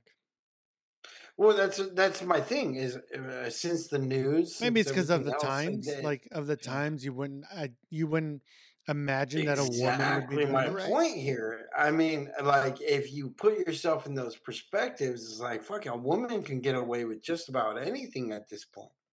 Yeah, totally right. That's true, but like also too, like from a profiling perspective, right? Like a lot of these crimes are crimes of like they're really violent, and women aren't usually prone to that level of violence. There's been at least 6 women serial killers since the filming of this movie. Well, you're saying they got inspiration from the movie? What I'm saying is that the likeliness of it being a man is just as likely that it's a woman doing the killing as well. Yeah, no, true, very true. And I'm going with the times now, man. Aren't we in an equal based society nowadays? Well, yeah, this was 30-ish years ago. Matt, can we verify your pronouns? They, them. He, her, whatever the fuck they call them nowadays. I told somebody one time, I was like, next time I apply for a job, I'm going to be like, I identify as a chair. And they'll be like, huh? Yeah, I'm a chair. Yeah. I'm an astronaut. I'm a fucking robot. you got to accept it because that's the way society says. Sure. Okay, so one of the nurses leaves, the brunette, and then the blonde is left to kind of just walk home on her own. So as she starts to walk, she notices that the maniac is kind of across the street, and he starts to follow her, and she starts to kind of, try to lose him, if you will. She goes down the stairwell to the subway, and she starts running, and she's hoping that she kind of lost him. She's scattering to get, the change out to get through the turnpike. And is that right? Turnpike? Turnstile. Turnstile. Thank you. Yes. That's why I'm here. Turnpike. That's why he's here. The New Jersey Turnpike. I mean, it's close, New York. Not the New Jersey Turnpike. It's the New York Turnstile. I knew what you were saying too, man. I just want we're all on the same level. Okay. So, funny story. They didn't have permission to shoot all of this. And they had hired like an officer to kind of be on set with them. I forget what the parameters were, but like he needed to be there for whatever reason. You sure to shoot a certain amount, but not the whole. Not while the train was moving or the subway was moving. Yeah, I think yeah, that's that's correct. So when it came to shooting the part with the actual train involved, they took one of the guys on the set took the officer to dinner as a way of saying thank you for being on set with us. And while they were gone, they guerrilla shot this fucking scene with the subway. And then when it was over, by the time they were coming back from the dinner, they were done with the shot and they were coming back up the stairs. So like they just got it done like in the nick of time. I thought that was kind of cool. That's what directors do. You got to figure it out, make it work, man. What needs to be done? Yeah, 100%. No, because there's movies that I know before that did the same thing and shit like that, like where they're illegally filming in a location, and then like the people that belong in that location come in. They're like, "What the fuck are you doing?" Just give me 1 more hour. Just give me 1 more hour. Yeah. We're good. We're good. That's the guerrilla style of filmmaking. That's why we do this show right here, right now. It's that low budget fucking guerrilla lifestyle. I'd say in general, this is a pretty good scene. The overall subway stuff was pretty good and intense. Yeah, I like it because of the intensity, right? That's I think somebody at the Q&A had asked, like, what's your favorite tool for building suspense? And his answer was silence. Love that too. Yeah, just it's just. I've always said that. I've always said that in these movies, dude. Yeah. Like. So here we are, where this nurse fucking ran into a bathroom. Fuck, I had it. All right. She lost him chasing her, and she's hiding in a bathroom stall. So it's like she's trying to be as quiet as possible, but he ends up kind of figuring out where she might be. So it's a scene. Here's one of those things I'm going to call you out on. Me? I'm going to tell you right now. Yes. Why? Okay. Talk about drawn out, right? Okay. You're talking about drawn out scenes and shit that shouldn't last as long as they should. You're saying Right. this went on too long? All right. Hold on. I'm going to date it back to, what was it called? The Rabbit, right? We go back to Rabbit, and like the guy comes into his house and stuff like that, and you're like, it's a scene that's way too long about him trying to find his family and stuff like that. You know, he goes upstairs and stuff like that. It follows his every inch. Okay. This movie did the same thing in the subway. What part in Rabbit? I don't remember. Okay. And let me compare it to this. No, but I understand what you're saying. Right. She was, you know, she's looking around every corner, and like, what we anticipated the killer would just show up, he didn't. Right. It kept going back and forth like that.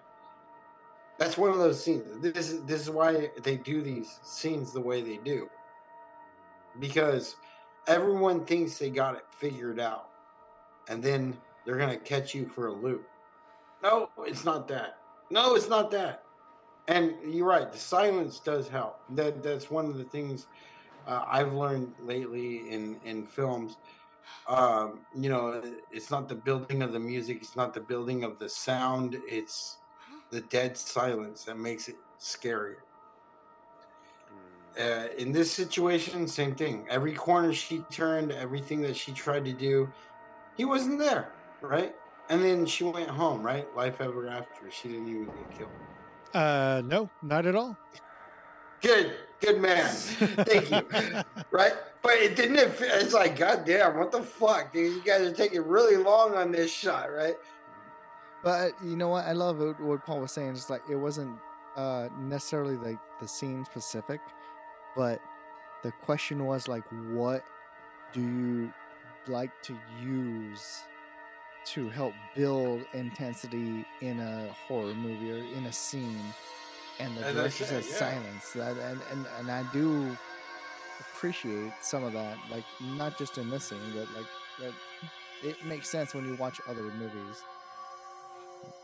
I don't know. I thought it was a Yeah, cool answer. and specifically in this case, it's kind of a giveaway, right? Because we're only like this girl is new to the movie and to the plot, so like obviously something is going to happen surrounding her, and she is being chased, and she gets on the subway and off the subway, and she finds herself in the bathroom, and then she's hiding out, and he comes, and he's like kind of standing at the door. He doesn't open the door or whatever. Like it's long, drawn out. I wouldn't use that term, but okay.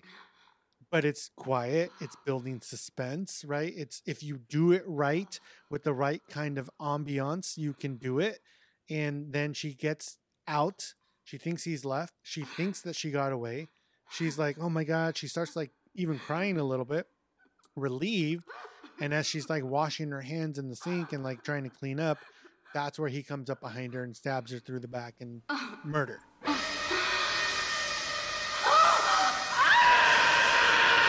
This is what you like, baby, isn't it? This is what you like, is it? Yeah, this is what you like. Nice, isn't it?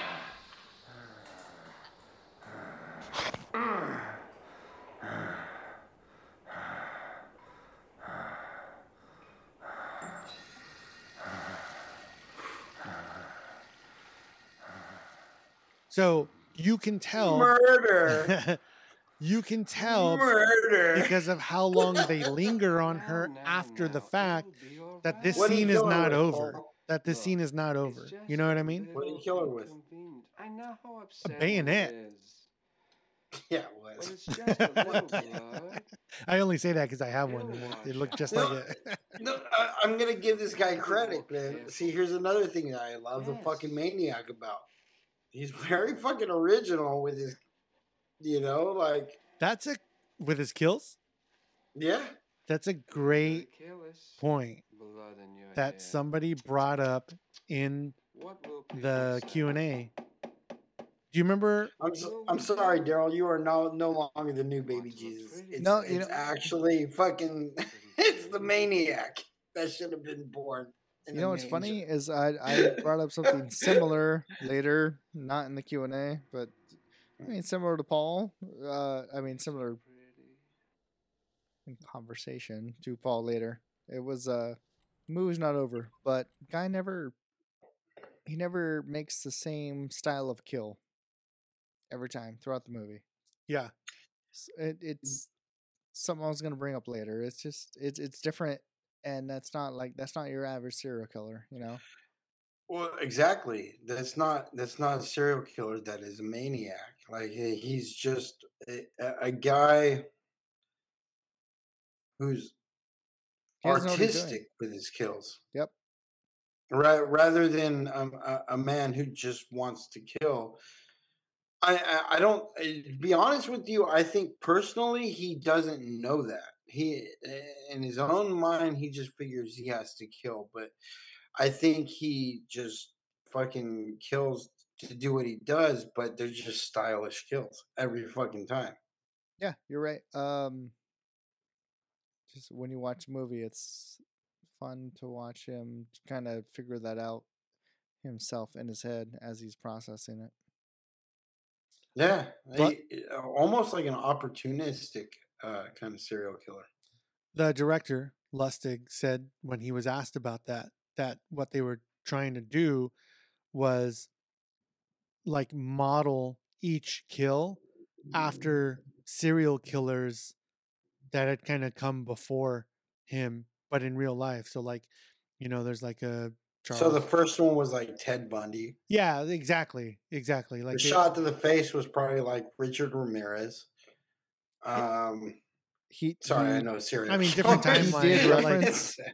Yeah, I thought that was amazing that he did reference those serial killers. Well, and because what they were trying to. All those people were maniacs too. Like they were Yeah. just insane, like fucking unhinged kind of people. Yeah, this is the type of movie they were trying to put together, and I think it was a good job.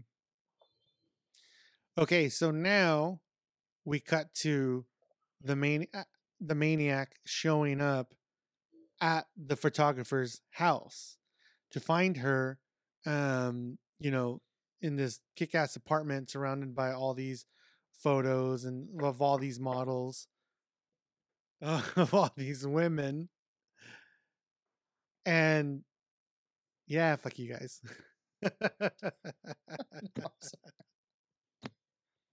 No, sir, not knocking on the doors with the Maniac. Got it. And like, excuse me, miss, I found you. I saw you were in the park and you took a photo of me. Ladies and gentlemen, could you please? She let me cut in never real quick. questions. Hold How on. did you find Let me? me cut Like, in. Those of you that don't know about this historic period in time, there was no Facebook, there was no Instagram, there is no smartphones. So what you do is you just go on knocking on random doors and shit. And it's okay to walk into people's apartments like it's the normal thing to do and shit. I didn't meet you on Tinder. I just came knocking on the door and you were like, yeah, come right in. Come see everything. Come see my whole life. He found the address. Paul mentioned earlier that I have no idea. I know he had the address, but for her perspective, like how to she was just like, oh, come right in. Yeah. Exactly. That's what I'm saying. Like a perfect stranger. She kind of opened the door and like, hey, who the hell? Oh yeah. I would expect that from like the mail guy or like, maybe like the tech guy of the building or whatever. But like, oh yeah, I'm here. Show me everything. Not just come right in. Do you want a drink? Here's greasy guy that looks like fucking Hunter S. Thompson's attorney and shit. Just come. Here's my bar. Here's my food. Here's my photos. Whatever you need. Yeah, this is my family. Oh yeah, who are you again? Like Jesus Christ. You know what? I'm sorry. This lady had it coming. The moment she answered that door. She seemed a little smitten though. I mean, she was interested in what he was presenting. And I think what he was presenting is one of the best parts of the movie because everything we saw before of him being different, I mean, we'll just say literally the Maniac. What we saw him presented to her was a complete person, cleaned up, hairbrush, suit, tie, kind of, yeah, handsome, dashing.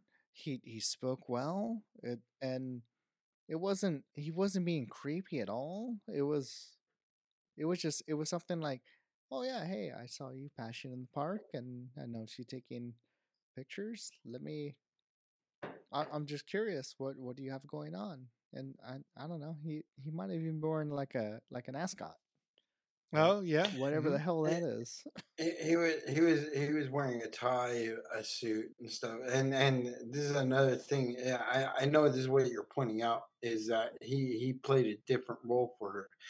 I'm gonna go ahead and say this. It was because he truly had feelings for her. So he felt like he can make something happen with this girl, right? So he got all cleaned up, he got all ready and stuff. He didn't see her as a potential target.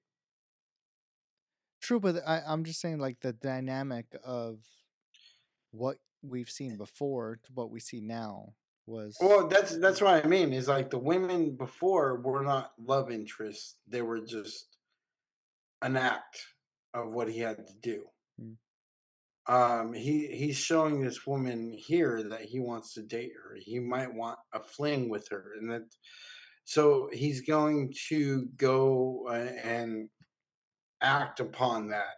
And what you're talking about here is where his charisma comes out. A dark figure who doesn't have a personality and stuff learns how to have one real quick when he comes to her apartment and stuff, and make her feel like he's an official person who believes in the art of photography. And that was actually another thing I wanted to bring in my notes, is that he explains to her about her artwork, her photography, and he talks about capturing so they get into a good conversation about... There's more about that right here. She's talking about selling the photographs because he's talking about don't you want to like keep them forever? And she's like, why would I do that? I'm a photographer. It's on me to sell photographs. Listen, how come all your models are women? Oh, it's just something I'm interested in as a woman. In fact, this is my 4th series. It's called Woman 4. Mm-hmm. Not very original, is it? Well, it's not the title that matters that much. No. Listen, do you get to keep them all? Well, I'm hoping to sell them. I wouldn't. I'd keep them forever. But why? I mean, part of my profession is to sell photographs. It's not all for art's sake, you know. I know, but why do you take pictures of women this way? I like to make them look beautiful. No, I think it's more to preserve them. You see, the beauty is already in the model. Frank, don't be silly. Listen, I'm the photographer, right? All right. So I should know what I'm doing, shouldn't I? I know, but to me, you know, things change. People die. But in a painting or a picture, they're yours forever. There's no way you can possess someone forever. Even in a photograph. There's no way. Well, I was noticing this picture of this old lady here. At one point in her life, she was someone's sister, someone's wife, someone's mother. And when the photographer took a picture, he had her the way he wanted her. She could never leave him. And she couldn't grow old, and she couldn't die. And he's like, that's not what I mean. Like, by keeping them, you get to preserve them in that moment, in that way, forever, you know? And she's like, but that's not who they are forever. And so, like, he's kind of... Can I explain that to you just a little bit real fast? I have it written out. Like, when explaining the art of photography to the photographer, he starts explaining the immortality is caught through the photo. Right? This is an age-old thing that comes from like the early days and stuff like that, where people believed that capturing somebody's essence is in either a painting or photography of the sort. Hence the story of Dorian Gray, right? The guy who gained immortality when his picture was painted, and then the painting aged and not him. And he's following that age-old story, capturing the essence through a photo or portrait, much like the tale of Dorian Gray, in this case, beauty and youth. I would like to void all of my pictures and audio voices because I do not want you guys to capture me. It was a strong belief back in the days that your soul is captured within the time of the capturing, whether it be through photograph, whether Joke's it be on you, through... fellas. I gave my soul away a long time ago. Yes. Is that your soul is always in bed. No, what it means is that you're immortal from there on. That moment in your life is captured. I find it very interesting that he brings that up. Because in a way, it's no different than his mannequins. Correct. He gives his mannequin's life. I think it's directly connected to the mannequins. Yeah, exactly. That's what I mean. That's why I wanted to make a point of that. As doing the same thing that he's doing, except he does it with mannequins and she does it with photographs. But she's not doing it for the same reason he is. So he's trying to like, why wouldn't you do it for that reason? You know? Because she's like, I need to make money like any normal fucking person. Well, here it's this line. It's this, let me. But she's a normal person. He's but it's this line here that I want to talk about. Good job, Paul. Give me a second. That was a hell of a description. So she says, you know, when I want to sell them, I'm the photographer. I know what I'm doing with my art, whatever. And he says, I know, but to me, you know, things change. People die, but in a painting or a picture, they're yours forever. So it's just alluding. I don't know if it's a spoiler alert or what, but like, just said. What he's doing is he's preserving the life of his victims in these mannequins. So he's like, that's how I do it with my medium. Why wouldn't you want to do it with your medium? I think he means that in killing these victims and still preserving, giving them life into these mannequins, they're still alive. To him, therefore, therefore, in his killings, he's not doing wrong. He's sparing them from the life that they've been living and bringing them into an immortal life that he can preserve them. Now, this is just my theory. Like, I'm not saying that this is what the movie's about. No, I'm just saying this is my theory of the killer himself. This is what I believe he's going with. This actually kind of amplifies when we get to the end, but go on. So they have good back and forth, and they decide to go eat, and they're having dinner, and you know he kind of starts talking about his mom a little bit, and shows her a picture that he carries around with her in his breast pocket, and you know, she's like, hey, you know, I kind of need to get back to work or whatever. So they make plans to see each other the next night, and so he comes. So they cut to the next scene, which is her taking pictures of these models, and then the Maniac. That's what I'm going to talk about right now. Again, dragged out fucking scene. I'm not talking about the one that you were talking about in the subway.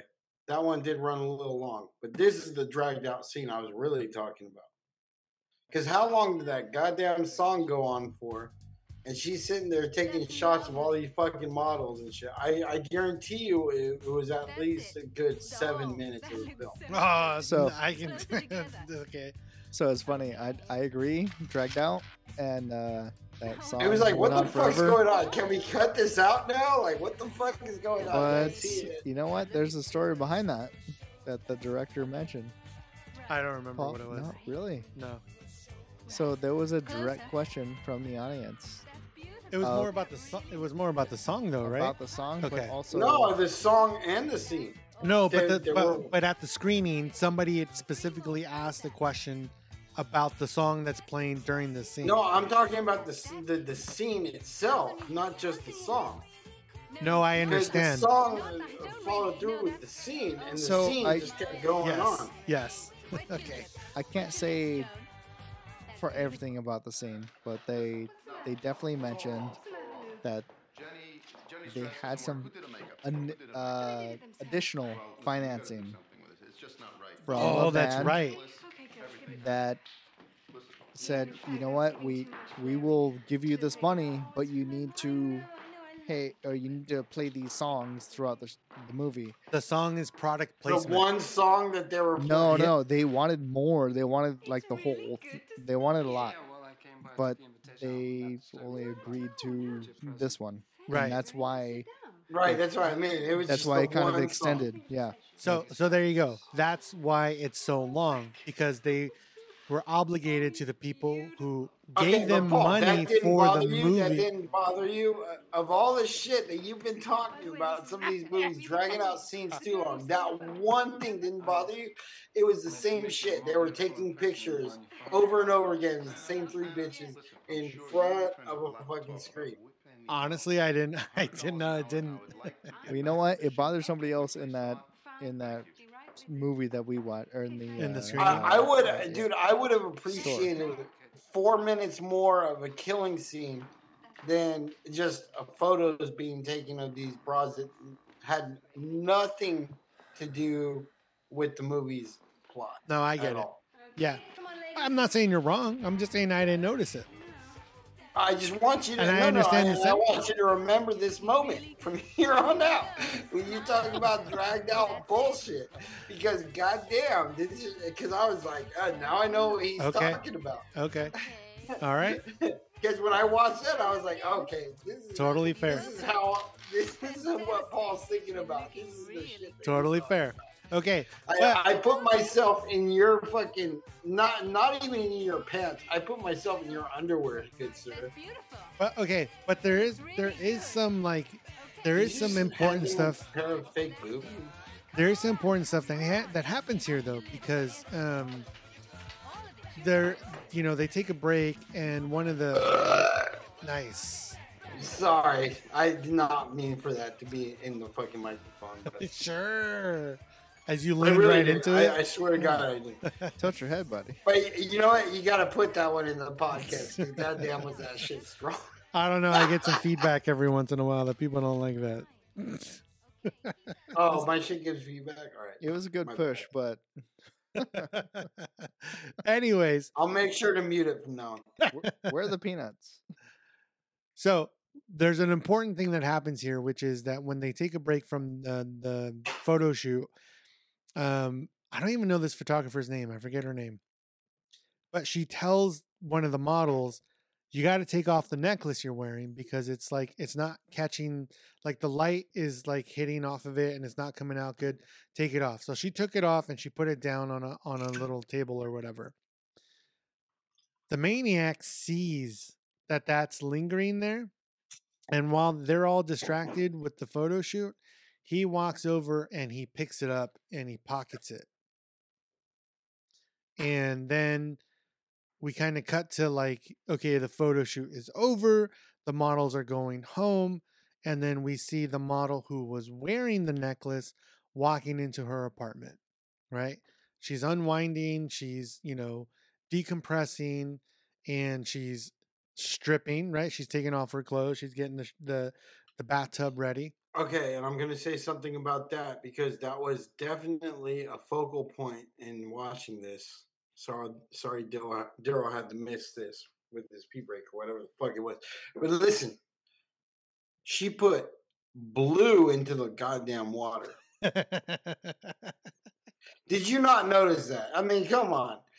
Like, okay, we have bubble bath products nowadays, but we probably didn't then. So was that dish soap?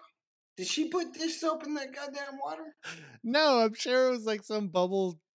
It's either that or Clorox, dude. It can't be good, right? It can't be good, whatever the fuck she put in there. I like how you're just like, she just put blue in the water. Dude, it was blue. It was solid blue. You're not wrong. And I noticed it when I watched it the first time. I was like, what even is that? It's just like generic, like, are you just right? It's like the stuff my dad puts in the pool, so like shock treatment for the chlorine and shit. That's why I said bleach, like chlorine and shit. Like, well, you're fucking either gonna die from the maniac or you're gonna die from the water that you just fucking contaminated. Okay, so she's just about to get into the bathtub, and then she gets a knock at the door. She goes to the door, and it's the maniac, and he's like, "Hey, you left this at the shoot." And she's like, "Oh my God, thank you." And it's the necklace that he had picked up off the table. So he leaves, and then she, comes back to the bathroom, and she gets into her blue bathtub, and we see her kind of just like chilling. She gets out, she's kind of lingering around the house, and she walks into the kitchen to make some tea. And when she's walking out, do you remember what happens?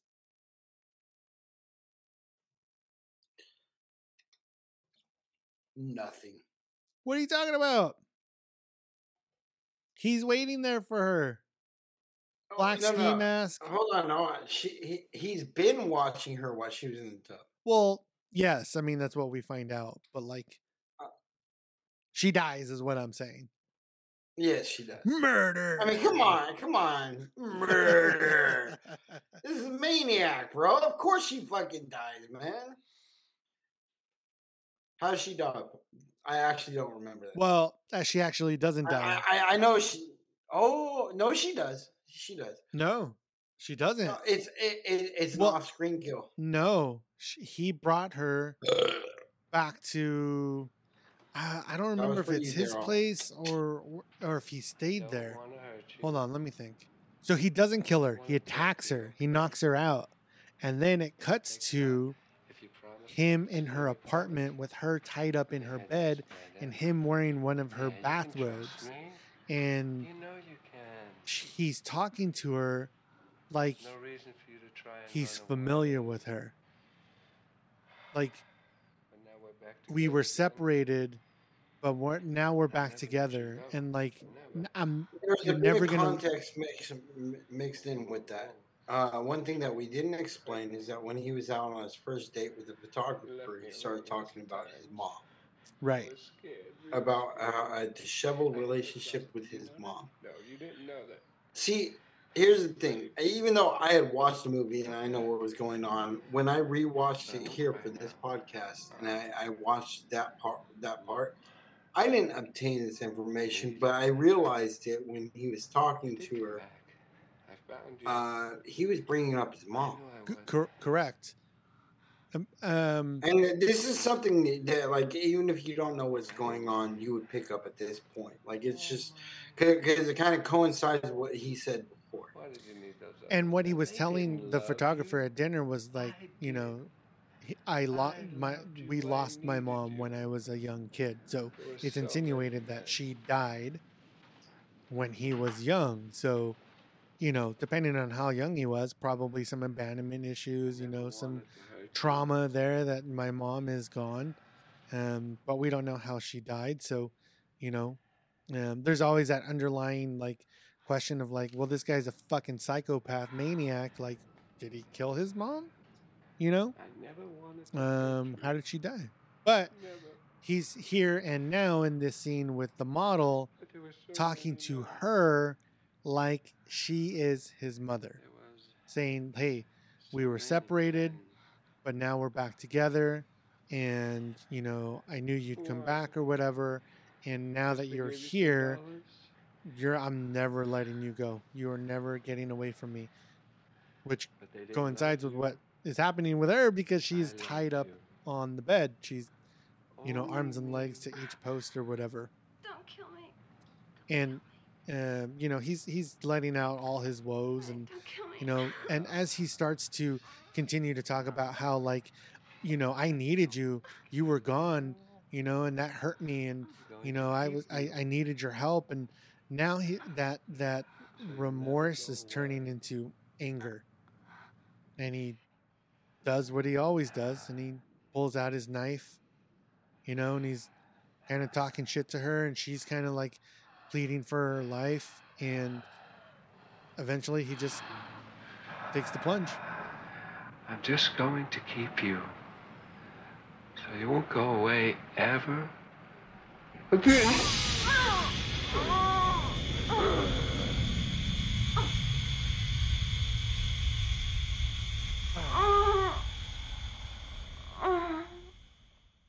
And he stabs her in the abdomen, and she's dying out, and he's laying on top of her and rocking back and forth with this like dead look in his eyes, and he's like crying out to his mother. And he's like literally like, oh mommy, you know, and like he's just losing his shit, which is awesome because we just went from like 40 minutes of watching this complete fucking maniac terrorizing the city to him just changing at the fucking snap of a finger and presenting a respectable person to this photographer, only to go back to being a complete fucking maniac. Hence the definition of a maniac. Oh, 100%. It's a fantastic. Person that does not have balance of society in general and stuff, just only goes by what he seeks out, whether it's for the perseverance of his own mother or somebody he wants to, in a way, it's kind of like I'm tired of the mom thing. I want to move on. I want to have a girlfriend, but the mom would not let it go. I'm gonna go on a limb there and say it's he's a schizophrenic. That's what I mean by something maniac. that's like, not unbalanced. Well, right, but not diagnosed in those times. But he's schizophrenic, where he thinks he's doing good at some point. He thinks he's doing bad I got at it some under point. control. I got it. Yeah.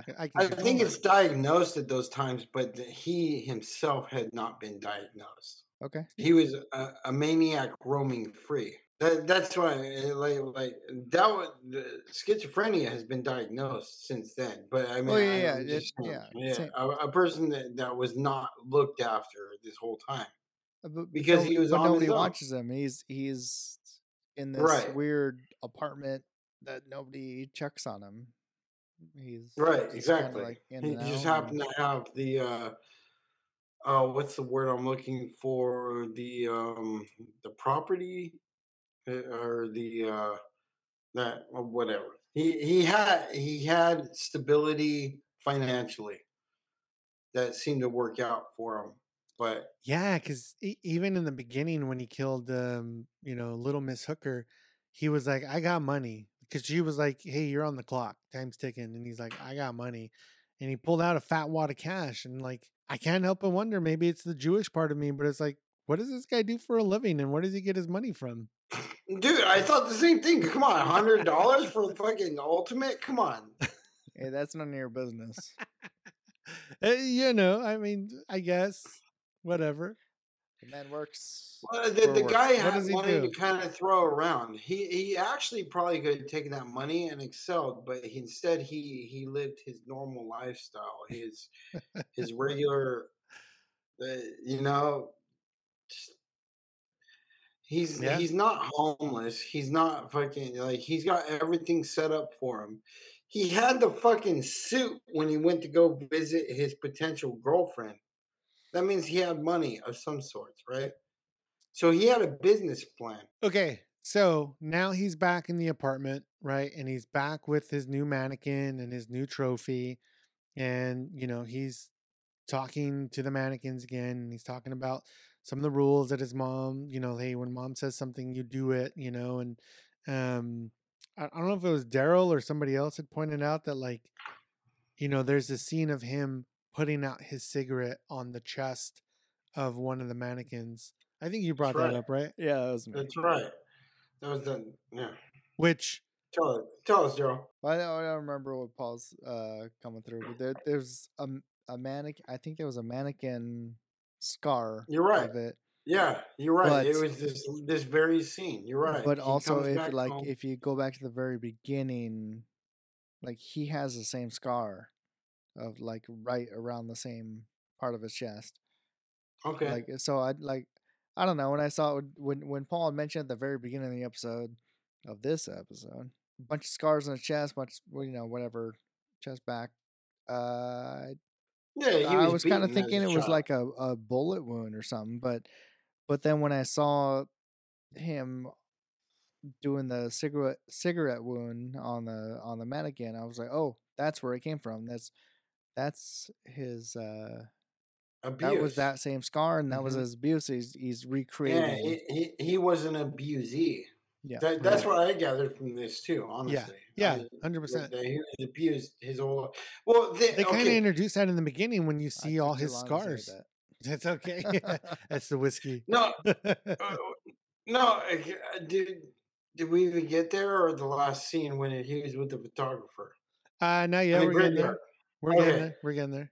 Because that explains everything. That explains that exact thing that he's talking about. So cut from there, he's picking up the photographer because they were going to go to dinner, and he picks her up, and she's thanking him for going to the funeral of the girl that he just killed, which is, again, Maniac 101. You're right. Absolutely. That's why I call him Maniac, not Frank. But they are on their way to so he picks her up and he's telling her, like, hey, I need to make a stop real quick, and he goes to visit see my mom's his grave. Mom's grave every Christmas. See my mom's grave. Would you be there with me? And she says, yeah, of course. Yeah.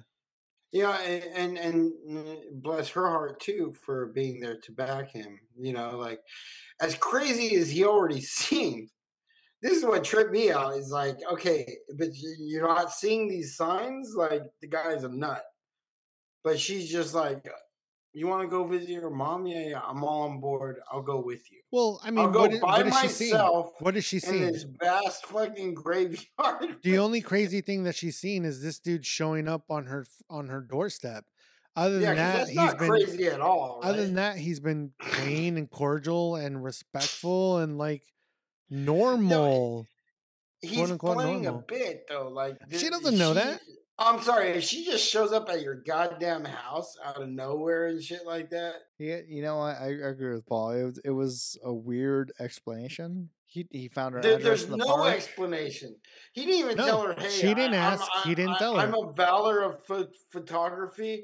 Like, if he would have said, like, oh, I'm the manager of this, like, gallery. No, that you're he sending found me her address in the photography. park, though. Remember, like, No, that's where she he left- found it. But like, he just He showed didn't up tell her and was that. like, "Hey, it was like, hey, you were taking pictures of me in the park," and she's like, "Oh yeah, come on in." yeah, So like, she never asked like, "How did you know where to find me?" true. And he never said, "I found your address in the park." And that's probably the best part of the movie. Like, she was just like, Well, oh, that's yeah, what hey, I'm saying. Well, come That's on what I'm in. saying. Yeah, that's what Matt was saying. Was like, Yeah. that should If be you were the her, red flag of won't like, you- "Hey, yeah, this exactly. guy's a fucking If you were maniac." her, would you be asking these questions? I would be. I'm like, how the fuck do you know who I am, my phone number, where I live? What the fuck? I hate to say it, but that's what I'm saying. That's what I'm saying. you should This probably isn't ask the what age year of, is like, it? Facebook. That's what I'm saying. This isn't the age of Facebook. This isn't the age of fucking Instagram. I know, We so had that's this funny. conversation already. Circle. Circle jerk. Oh God, I hope not. Come on, Matt. No. All right. The fuck are you talking about? You fucking weirdos jerking off during the show? Jesus Christ. Who does that shit? Elephant walks and circle jerks. All of a sudden, I called you Matt's, both that. all of a sudden, Matt's fucking modest. So now we're at where you wanted to be at, Matt. We are in the graveyard. We're in the graveyard. Okay. Yes. You had, good job. No. You had something for no. it. I did. Let's go further into the graveyard aspect. Okay. Holy Ghost, amen. That's where she noted. Okay, he invites her to the graveyard, and she's like, "I'm all on board." I can see that she's got some kind of tender love for this guy, right? He's a little bit weird, but she's gonna make it work. They and built a she's relationship. gonna be there to support him. And he just starts going fucking nuts, I forgot what he said, but he said something weird that was way off color, and she was just like, "Okay, I shouldn't be here anymore." Rita knew. Mine forever. What are you talking about, Frank? Rita knew. Frank! Rita knew. This is me! Rita knew. Frank! Frank! Rita knew.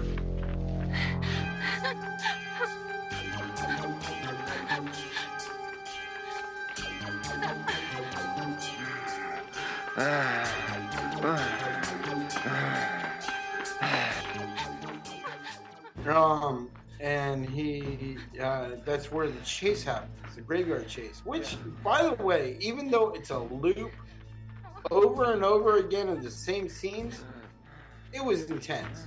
I'm not even gonna lie. Yeah. Again, it dragged on longer than it should, but it was her passing the same 3 gravestones and shit, and him passing the same 3 gravestones. It dragged on, but Like an episode of Scooby Doo. Yeah. And where the bad guy always reveals himself. But in this case, the maniac has already revealed himself. Yeah. So there's nothing else left. So while he's giving chase, like she ends up like hitting him with the shovel, like she fucks up his arm. And it was an intense chase. Even though I said it was loop after loop and shit, it was still intense. Right? But it gets to a point where he's like searching for her because he's starting to lose her in there, and he's hearing his mom's I think voice. It's more him losing his mind. Yeah, exactly. Yeah. He starts to hear his mom's voice in his head, where she's like, telling him like, I have to punish you now. The maniac. Yeah, this is where we seen the maniac completely crack. I think the whole movie was him losing himself, right? This is where he completely cracked. Yeah. And now he's hearing the voices back. Frank.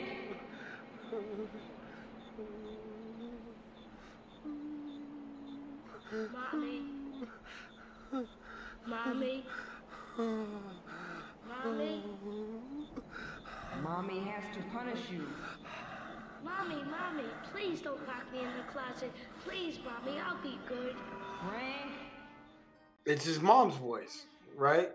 Telling him how she's punished him. Yeah, he's been a bad boy. It's time for me to punish you. All that shit. I'm gonna put you in the closet. Blah blah blah. And he's like, no, I don't want to go there. And, right. And somehow in between that and the scuffle of him running towards that girl that was supposed to be the love of his life, that he just treated as another scream girl by the end of it. She shoveled him in the arm.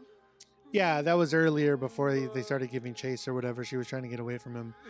But he ends up back at his mom's gravestone. And do you remember what happens when he's like on his knees, like kind of like rocking back and forth, kneeling in front of her gravestone? I just remember that when he was with her on the date and he was saying the Hail Marys and all that shit. He's there at the gravestone and the mom pops out of the grave and she's all like zombie. Oh, yes. Yeah, very like Carrie. Zombie moment. mom. Yeah. Zombie mom comes out. Yeah. Tries to make things right. Yeah. Hey, honestly, she's like, you don't belong in this world, son. You're fucking hideous. You're a fucking disgusting creature. You're a maniac. I'm going to try to pull you into hell. He was hovering over the grave. And honestly, I thought that was the best jumps. I know it's not like a jump scare movie, but that was the most surprising. No, you know what? That was the only jump scare in this movie, and you're right. It was so good. That was like when I saw that come out, I was like, wow, that was the one thing I was not expecting. Because it hasn't been that type of movie to this point. Yeah. And so for them to introduce it there was awesome. And that was perfect. Yeah. Good job. So he can't find her, right? So he ends up taking off and going back to his apartment. And when he gets back into his apartment, he just kind of runs into the bed and he starts looking around his apartment and he's noticing all the mannequins that he has around him, right? All of them with their fucking just blood all across their face, bloody clothes, like all the scalps. Why were they bloody, Paul? Well, because they're scalps, right? So they're fresh scalps that he would take from his victims and then staple them. The scalps to the head. Well, that's not why they're bloody, but they're bloody because that's why. Yeah. No, don't you remember the scenes where he was nailing them and he was talking to them and shit? Like the blood was just spurting on their body. Okay, so every woman he murdered was on the head of each one. Yeah. But like when you take the scalp off, there is underlying blood underneath the scalp. So when he puts it on the mannequin, it just drips down. Is it made worse? Somebody, there's gonna be no blood. No, I think you guys are talking about the same thing. We're saying the same thing. What I'm saying is, are we, Paul? Extra blood that comes out because he's putting nails in it. But I love to watch you argue. It's making it leak down. There's no argument. Instead of listening to you argue, I get to watch it. I'm sorry. What? So okay. Shut up, you drunkards. Okay, so it gets to a point where like he's starting to feel like enclosed by the mannequins to the point where they all come to life. They're all the victims. They're all the women that he has killed coming back to life.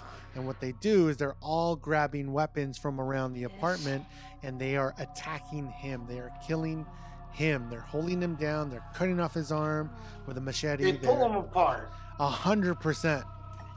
It was fucking awesome. So basically, the consensus is that each one of the victims he murdered in this movie had a piece in this role, and they all cried.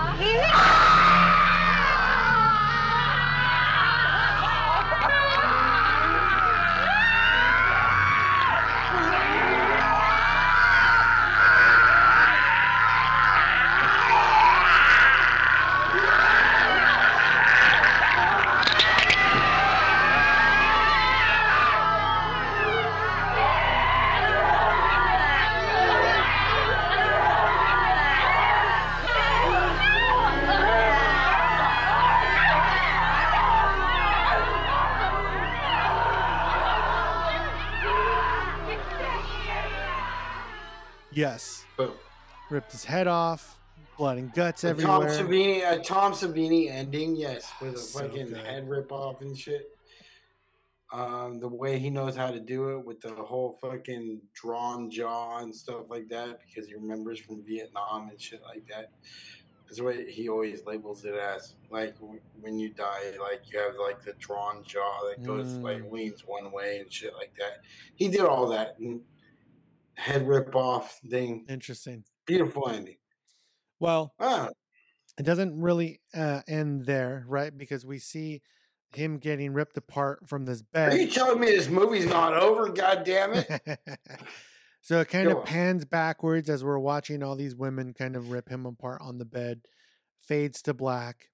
Fades in from black to the sunrise. We see it's the next day, and then it's the inside car shot of these fucking Starsky and Hutch showing up to the dude's apartment. Please, guys. This is a couple of please, guys. Yeah, it's the 70s, Starsky and Hutch.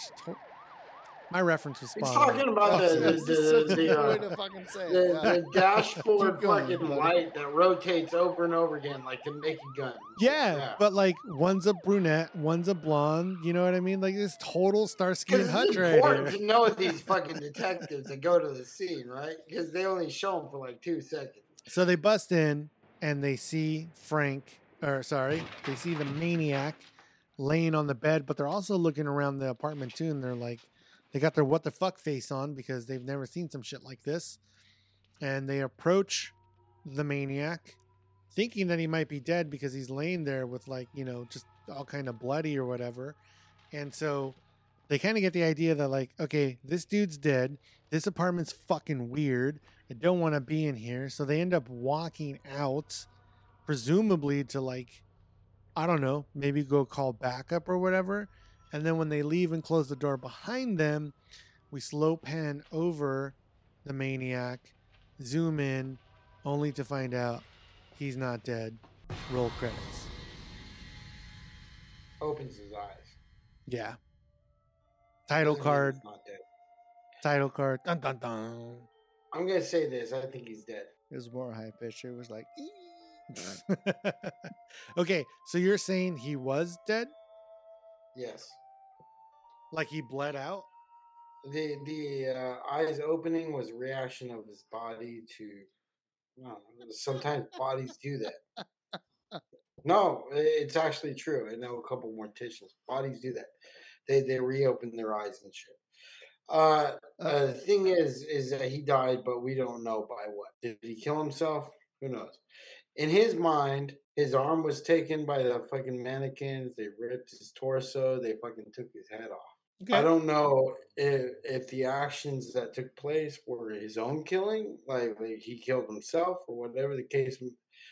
He may have thought life was over at this point. What can he do? Yeah, I mean, but that doesn't necessarily mean that he died. The scream girl got away.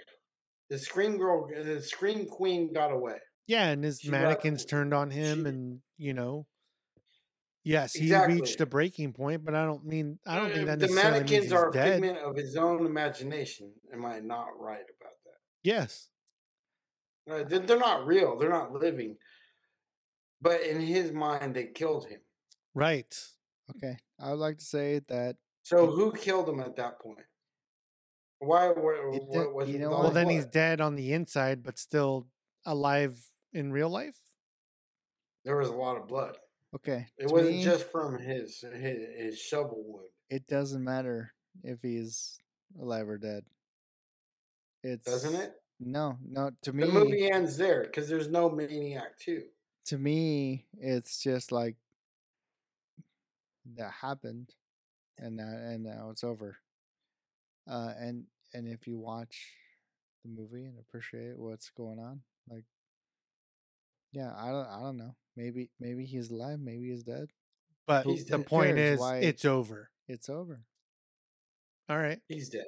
Very middle of the road response. I like it, but also a different perspective. So, yeah, I like it too. How do you acknowledge though? I mean, what do you mean? The cops walked in, they walked out, and then. That's what I'm saying. if he was alive, do you think they would just leave him in there? Like, oh, fuck it, close the door. They Well, also yeah, didn't they didn't, I mean, if we want to get technical, they didn't really do anything to check to see if he Yeah. was dead or alive. They just looked at him and like, he's dead. Oh, And his all right. apartment's So all in your fucked up. mind, So hold on. he's dead. In your mind, they didn't proceed with the crime scene investigation. No, They they were didn't just go. like, oh, you know what? Hey, we didn't see this one. We're just gonna close the door and call the books on it. They didn't go over to him and like take a pulse or like, hey, are you No, alive? you know what? You know what I mean? You They know what just they looked did? at him. They just looked at him and were like, he's dead. Yes, and then what did they do? They closed the door. You know why? Because they were content. They were quarantining. They were quarantining. Whatever. No, keep going. They were No, I love it. quarantining the fucking the murder scene. That's what I was saying. They left to go like call backup and shit Yes. because they thought he was dead. Because he is dead. We'll never know, I guess. I'm sure. I'll tell you 100%. He's dead. You know why? Why? No Maniac 2. If you're telling me that a guy with instability of this sort just suddenly stopped doing what he's doing, I'm going to say you're full of shit. I have an idea for a movie. So let me ask you this. Had they not made Beetlejuice 2, would Beetlejuice have been dead? He got eaten up by the sandworms. I know, but had they not, if a filmmaker said, I don't want to keep going with and what Tim the Burton's thing that I making made. it, the guy who made the original. Hold on, that's not the point. That's not the point. You got no argument there. You got no argument there. What I'm saying is, as a filmmaker, right? And get from meeting William Lustig ourselves, I get the impression that he's not. Did you ask the director? Hold on. The point. No, I didn't. But I'm getting to there the you point, go. which is the impression he gave me was, I am the type of person who doesn't want to keep this going for the sake of cashing out or whatever it is. I made a good thing. I'm going to leave it the way that it is. I think the only person that's right here is Daryl. It's left to you to figure out whether, to determine whether he's dead or not. So in your mind, based on all those things, he's dead. And can Beetlejuice die? I don't sign off on anything Daryl said before. Beetlejuice did not get destroyed by the sandworms. I don't remember what happened. Oh yeah, that's right. I don't know. He was still alive at the end. He Check. got his head shrunk by the voodoo guy sitting next to him, and the world was waiting for death. All right, bad example. I was actually there. What I'm saying is a very bad example. Bad example. All right, no, my bad. I was there. I saw him. But what I'm saying is, sandworm. Just because they didn't make a second one doesn't mean that he is necessarily dead. That's my take on it. Yeah. Okay. We'll go with that. But that's the thing. That's the thing about these movies, right? The Haven't you said that did before? Not die. He actually survived this whole fucking fantasy. Haven't you said that before? That's the nice thing about these types of movies and endings is that it's left to the viewer to kind of arrive at their own opinion about what happened. Absolutely. Excellent. I said that 1,000 times. I think that's you guys have a good night. And yeah, we'll